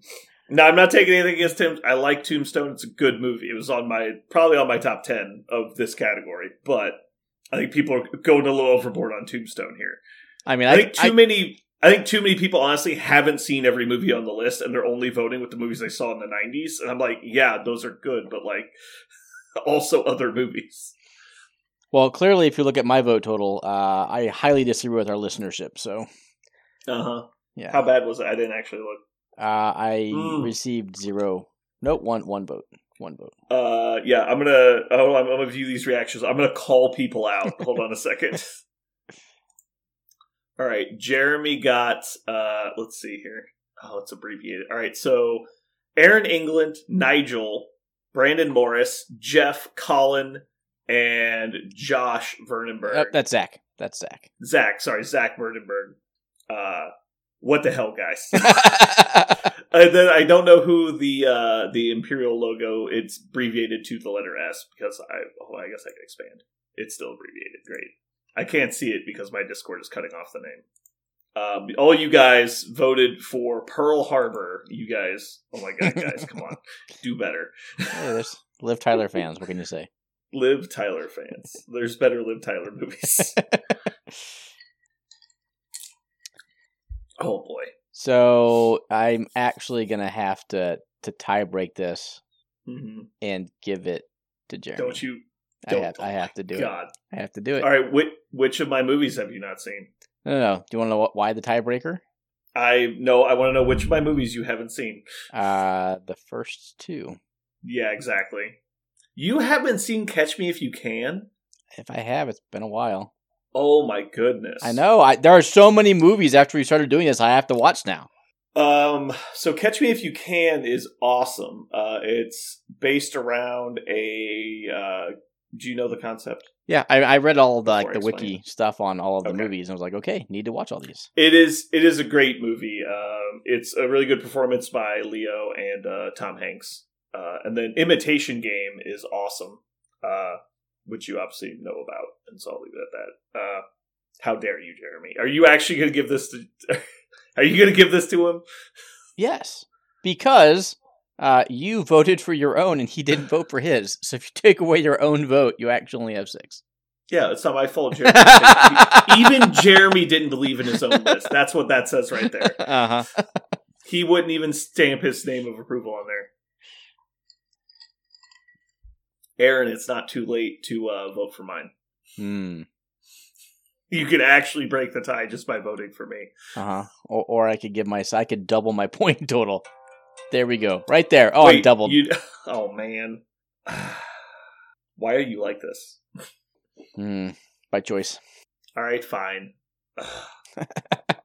Gross. This just shows how badly the voting system goes. I think we need to move it to some kind of, like, you have to earn a vote kind of system. I mean, I clearly have disdain for a lot of these people, yes, but You know that Nigel only voted for him because he hates us. I believe so. Yes, Mm-hmm. he was able to deduce who picked what. Oh, I think it was pretty Specifically. obvious. Well, also people immediately on Discord rat out whose votes are whose. I don't know. I'm willing to bet people aren't actually able to guess. Oh, I know some people aren't, but also some people tell people things, and so then it gets out. Yeah. Well, I like how Nigel threw down that. What did he say? Oh yeah, he had to go for 4 because Tombstone is the best movie on the list. Period. Mm-hmm. And I bet him that he hadn't even seen all the films on the list, and of course he Yeah. had not. Yeah, So I love people making just blatant statements like that. arbitrary. Clearly the best movie.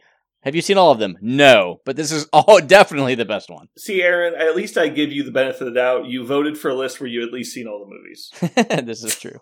in your own. All right, fine.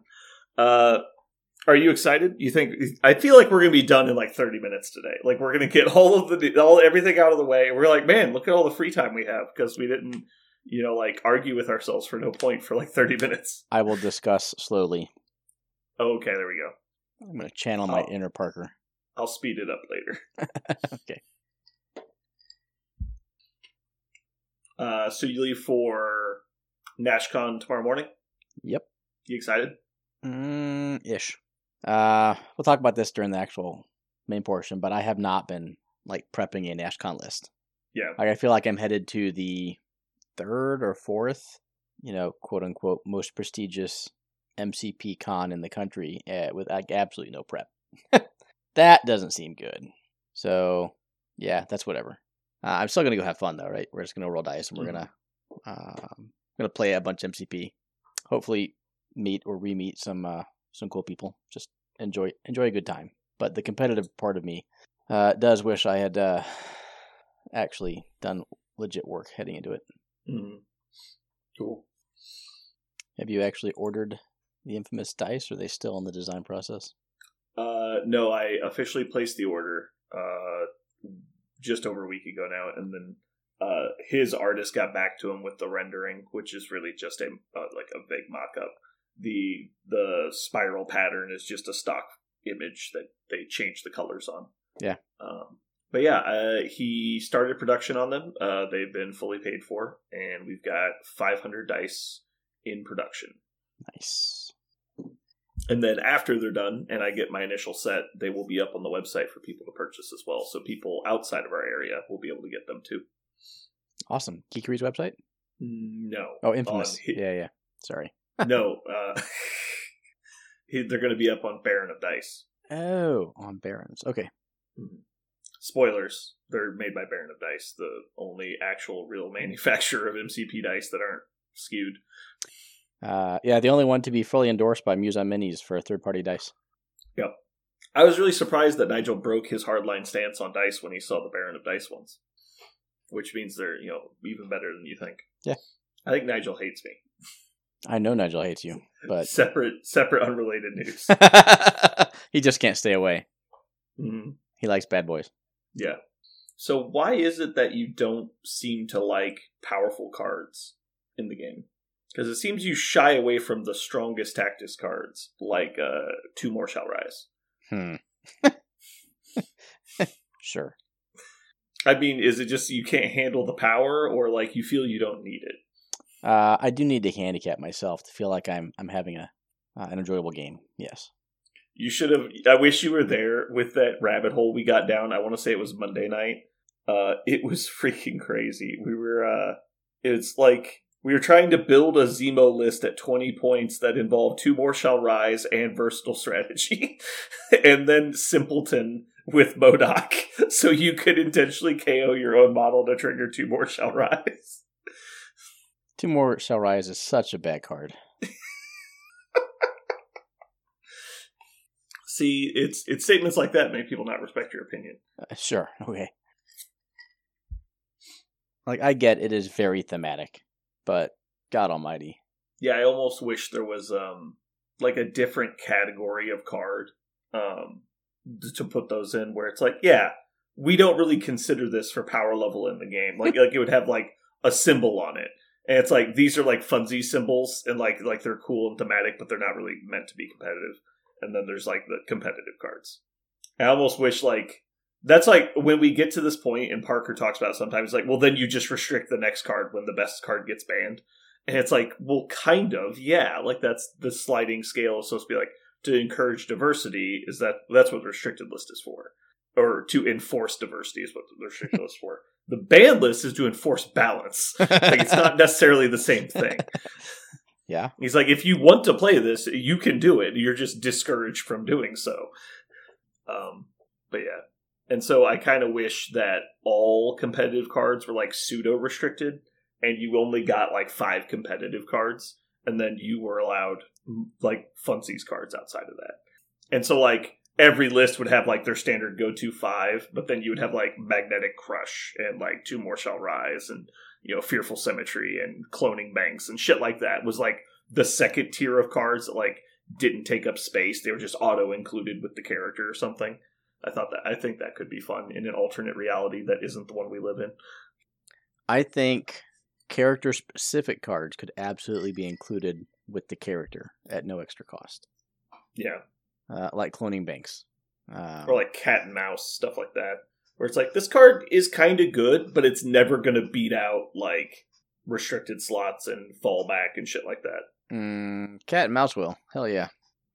Yeah, it could. Or, sorry, Cat and Spider as well. Oh, yeah. Yes. I meant to say Cat and Spider. Okay, I was like, wait a second. I'm pretty sure X-Force plays that. Cat and Mouse is okay. I agree, Well, it's okay. You're playing X-Force. You're already playing it for Funsies list.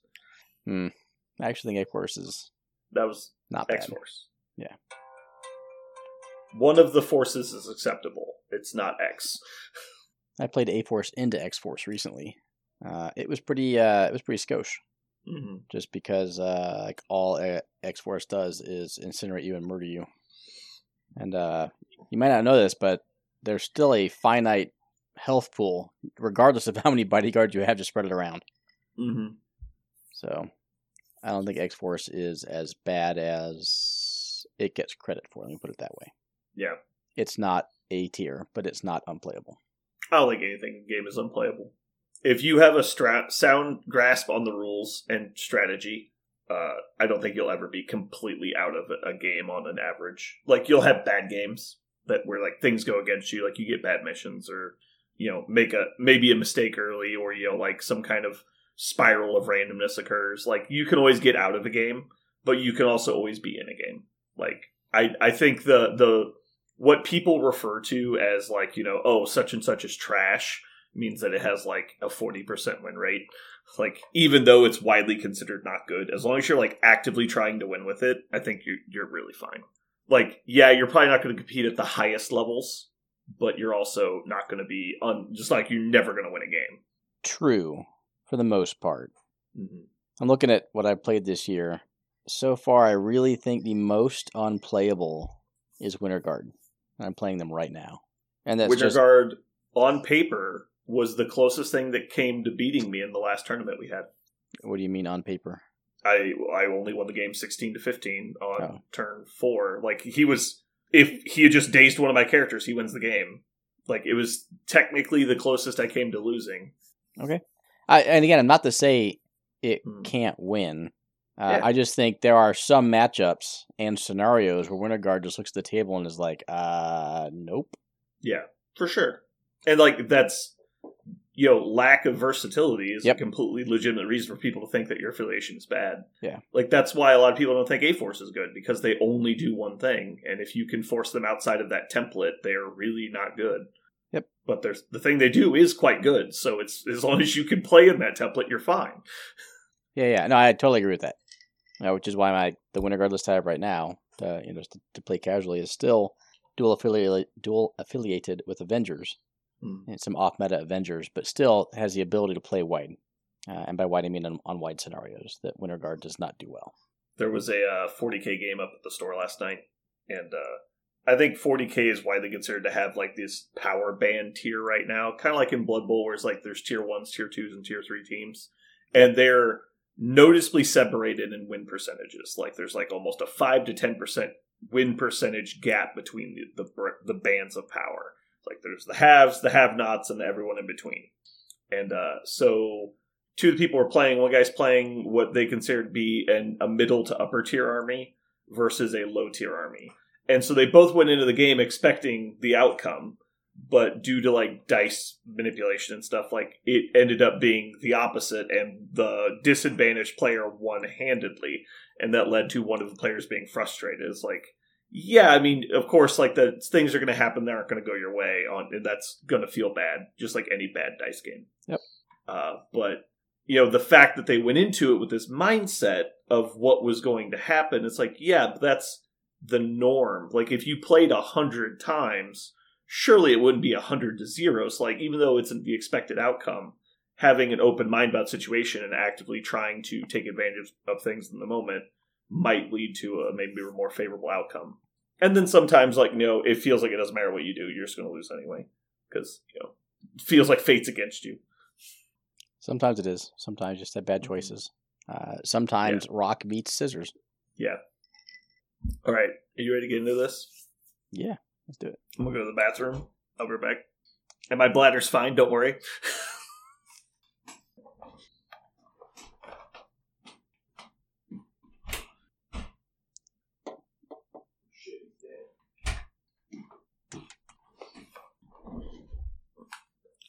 Do you want to hear a somewhat juvenile story? I always want to hear. Always? Yes. Oh, wow. Something happened to me. It hasn't happened to me in like 10 years.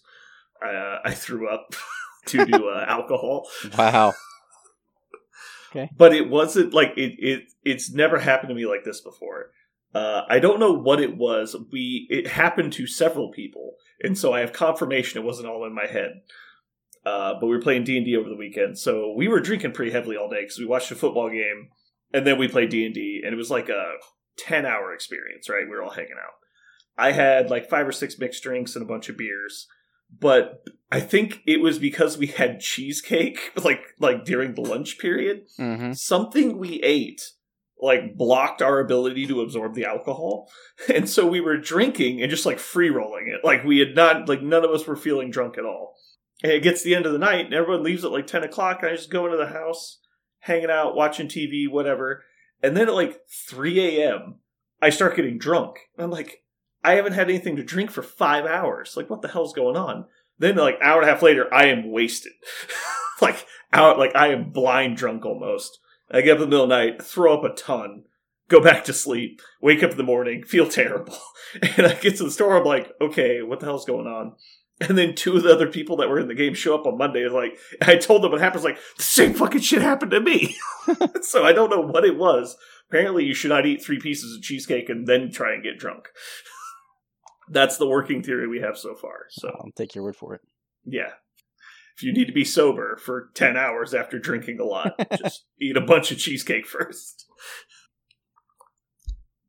Yeah, it was just quite weird. All right, let me get a timestamp. We'll get going. Hey, look, a link. I found it. What? There's multiple links? Oh, I see. They're individual attorneys, so yeah. Oh, we never talked about what you're going to play in the team tournament. I haven't decided. I didn't think we wanted to spend another hour discussing that. That's fine. I meant mostly just vaguely, not like building the list. Yeah. Okay. We can go back and do that. Edit it in. That's fine. You're like, nah, too much work. I mean, Yeah, I just thought we were going to. Okay. There's all three of them. Are you still messaging me? Did they ever announce what the specialty one is? I was only going to put the one. You send me all these. Well, fine. Just put the one then. I am only going to put the one. Okay. Can't make me. I'm going to put a brain teaser in the Patreon channel about your event. And I'm like, what is Aaron playing at NashCon this week? It'll be a riddle. Cool. So how's Battlestar Watch going? It's not. I think I'm down to Damn it. 10 episodes in the last season of Discovery. I just haven't watched. I swear it to God, forever. it's been like 10 months and you've watched Months. 0 episodes. Months. I watched like 2 last week. It's been slow, mainly because I'm not working out as much as I need to, and I'm not painting at all. So It's going to happen one of these days, Aaron. You're going to watch an episode of Battlestar. There's going to be much rejoicing. I agree. I would feign to say by the end of August. End of August. Well, I get back on the 20th, so if I work out on the 21st or the 31st, that's 10 days. I said I have 10 episodes left, so. I feel like we need to increase your fitness goals. That way we can get some Battlestar going. Why aren't you like that one guy that runs marathons? Because my knees are bad. Mm-hmm. Swim marathons. I did I forget what they're called. Was it triathlon in Norway? Oh yeah, It was a mini. Nice. It was a mini one. mm-hmm. We lived on an island, so we ran from like one side of the island to the other, and then we swam across the fjord to another island, and then we biked back to where we started. I finished dead last. I was not expecting that. Well, I have like 0 experience swimming in an ocean with currents. So Yeah, there was you were just happy you didn't die. there was a boat that was like following the last person who ended up being me. And I would swim for like 5 seconds and then be like, wait a second, why am I not facing the direction I need to go again? And I'd like, so someone who would watching me swim from point A to B, it was nothing but zigzagging. I'd like deviate right, come back left, deviate right, like every 5 seconds. Because you were just pointing at where you wanted to go and not like going against the current or something. Right. So I would go in a straight line, but the current would push me. And not just like push me, but actually like push the vector I was heading. Yeah. And so after like 15 seconds, I was like, I'm just going to go for it. Like swim. I'd be like 90 degrees off where I was supposed to be going. So, yeah. Boy. No, I entered the water at the same time as everyone else, and I'm pretty sure my biking skills were just fine. But that swim, holy shit. Yeah. Did not go so well. I'll create a poll. Which part of the triathlon did Aaron fall massively behind in? Was it the biking, the running, or the swimming? There you go. Yeah. I was like, well, swimming's not hard. Everyone's going to be like, the running. Okay, so what is going to be your next movie category you pick? I get to pick one? No, but Oh. I mean, you're the evil son of a bitch that let Jeremy decide. So I figured, what's wrong with like our taste? Why didn't you choose us? So there's still comedies pre-2000 that I already have my 3 selected for. I'm excited for that's fair. those. Mm-hmm. I don't watch horror, and I am Yeah, abhorring when someone picks that. I will have 3, but they will be horrible 3. Yeah, like no one likes horror movies that likes movies, so it's like monster movies I have a stronger opinion about than fucking horror movies. See, I there are some movies I want to make sure make it on this list, but they kind of defy categories. You're like engineering a way to get them on a list. Yeah. So at some point when we're like really hard up with categories, you just say wild card. Like they have to be 3 that you haven't submitted for anything. And just I think you and Parker are focusing too much on the fact that there are categories, and just like pick a type of movie you like and then just like make up a category that fits it, basically. Like it doesn't need to be like, it's not like we're checking off a list of categories. Like we don't ever need to get to horror. Sure. We don't ever. So movies featuring swordplay. Sure. I think that would be a cool sword fighting movies, like kung fu movies, but sword fighting movies. Like, yeah. And so like I can imagine probably two of the movies you're thinking of, just by you saying sword fighting movies. Uh-huh. Not Highlander, just to be clear. No, but that would be on there. You would pick Highlander on your list of sword fighting movies. I might only have 3 sword fighting movies. That's why I'll have to go to go to some site that lists them all so I can then, figure out which ones of those. Also, I feel like also the way I approach this is what do I think my 3 favorite movies of that genre are, and what you guys sometimes do are go, here are 3 of my favorite movies that might technically fit in the category you just named.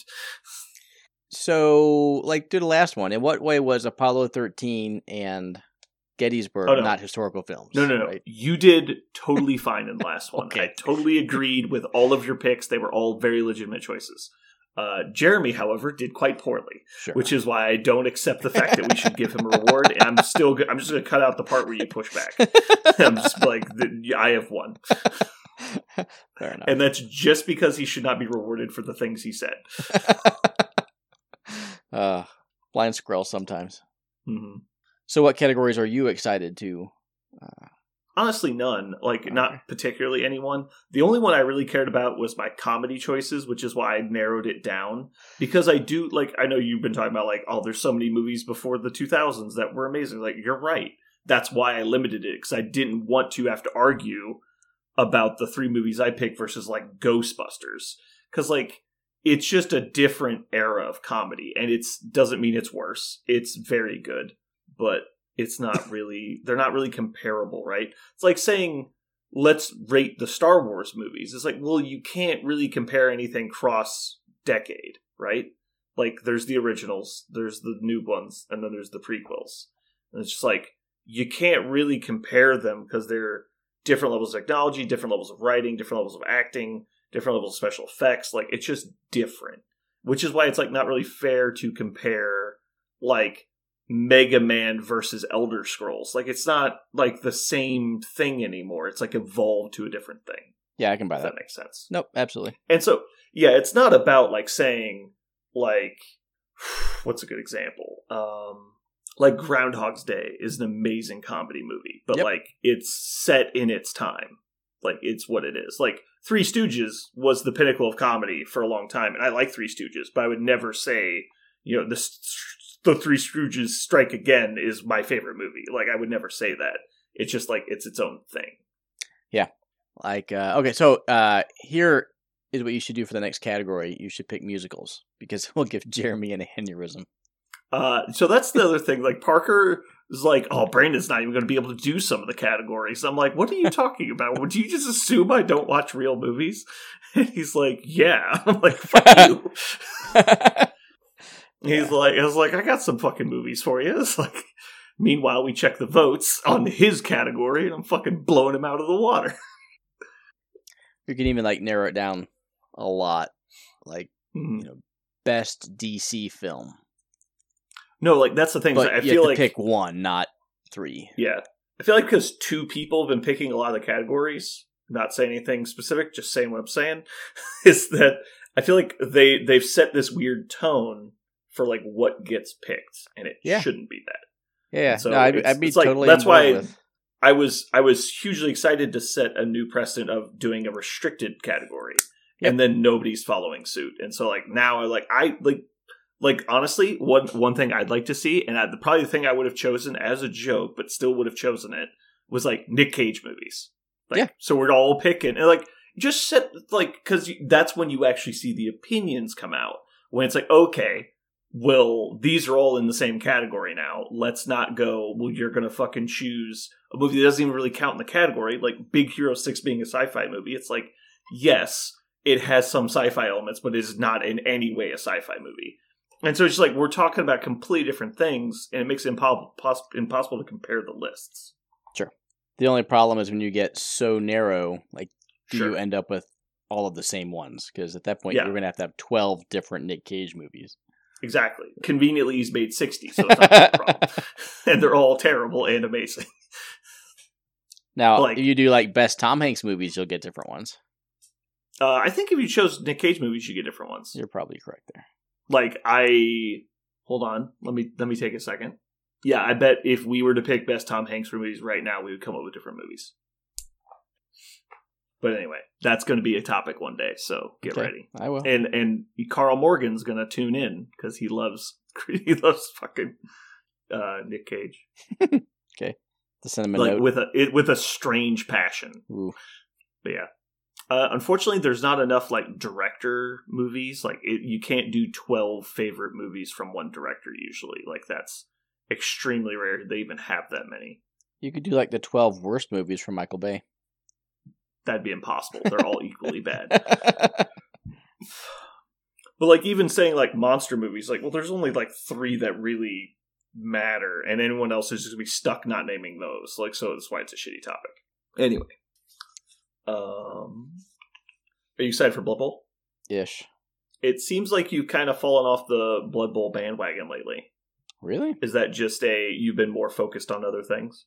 No. I mean, there haven't been any... Go ahead.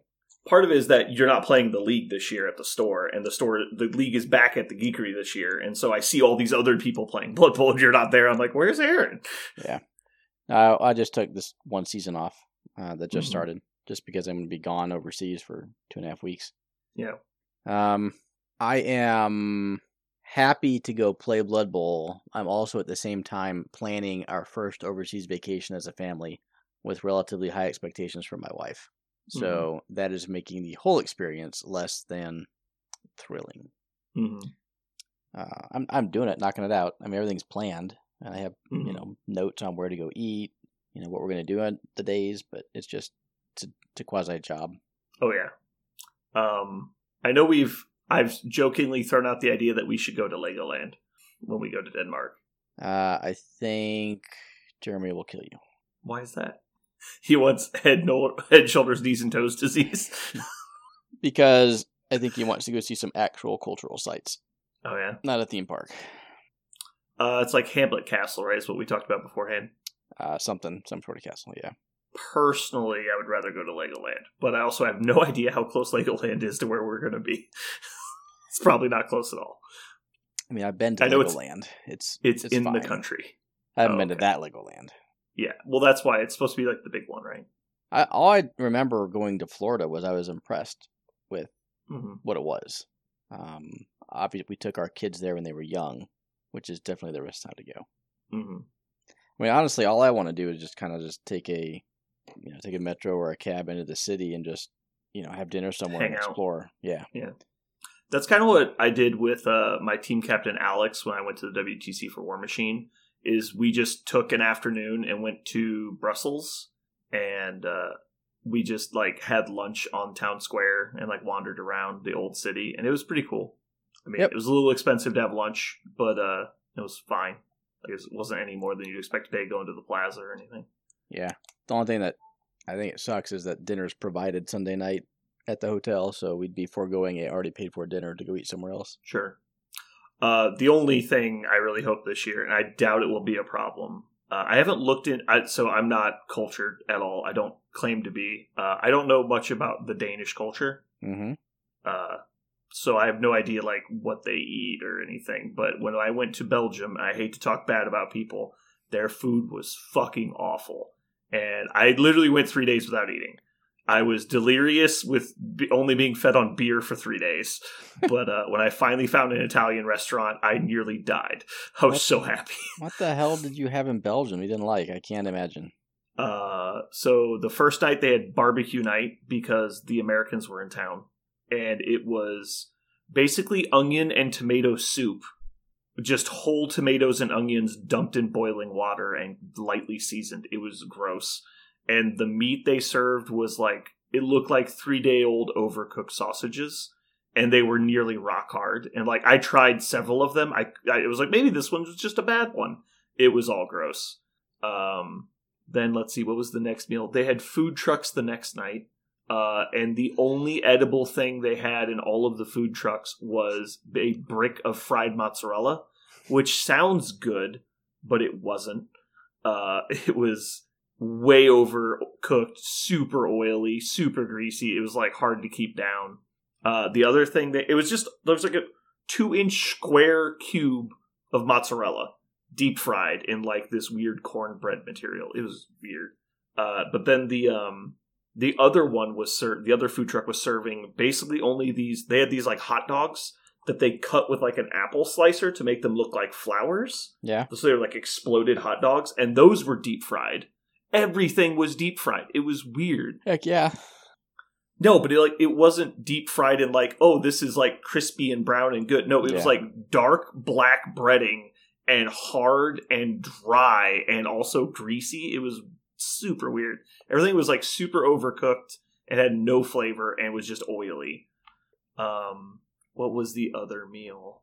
Gosh, I can't even remember. I think I sat down to eat and they served it. And it was like some kind of like food salad with lots of mayonnaise in it, which is understandable because I know they eat a lot of mayonnaise over there. But it was something like the equivalent of potato salad, and something else was the main entree. But like every meal, like the protein was unedible, and I don't eat mayonnaise, so like all I had was like a slice of bread because that's all they had that wasn't coated in mayonnaise.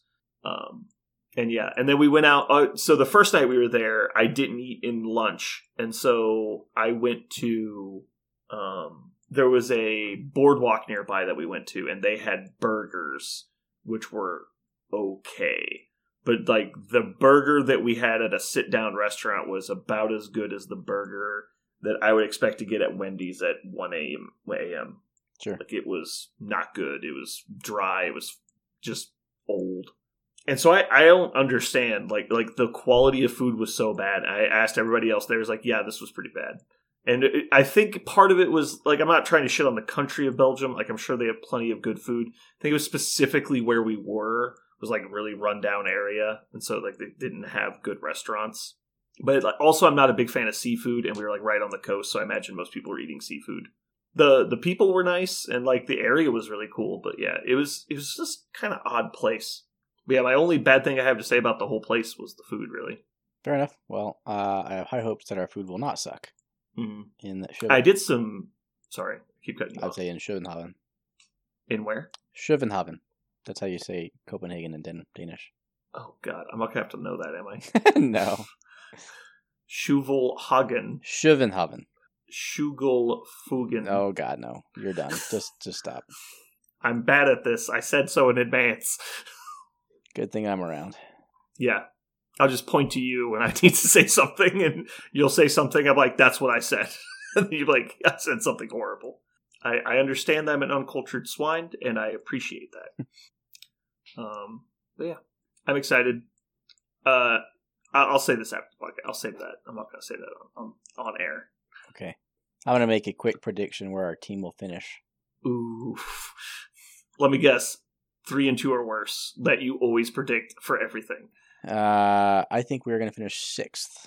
For the WTC or for your NashCon team? Oh, okay.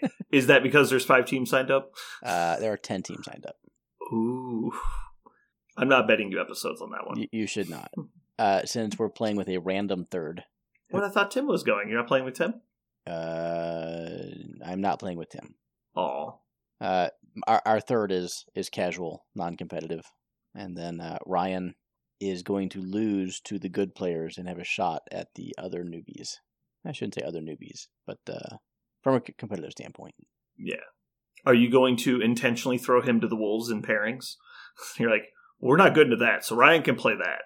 It's just like, Ryan's like, man, this was hard. I already called out Diluc around 1, so. Ooh. Now, there's probably 4 different teams that will legitimately fight it out for the top. Ours is not one of them. Yeah. Yeah, I don't know how we'll do pairings. Mainly because I have no fucking clue what I'm playing yet. We'll figure that out later tonight, since I leave at 8 o'clock tomorrow morning. Yeah. All right. Speaking of, we should probably get off of here so you can get some sleep. Yeah. Cool. Alrighty. Bye, everyone.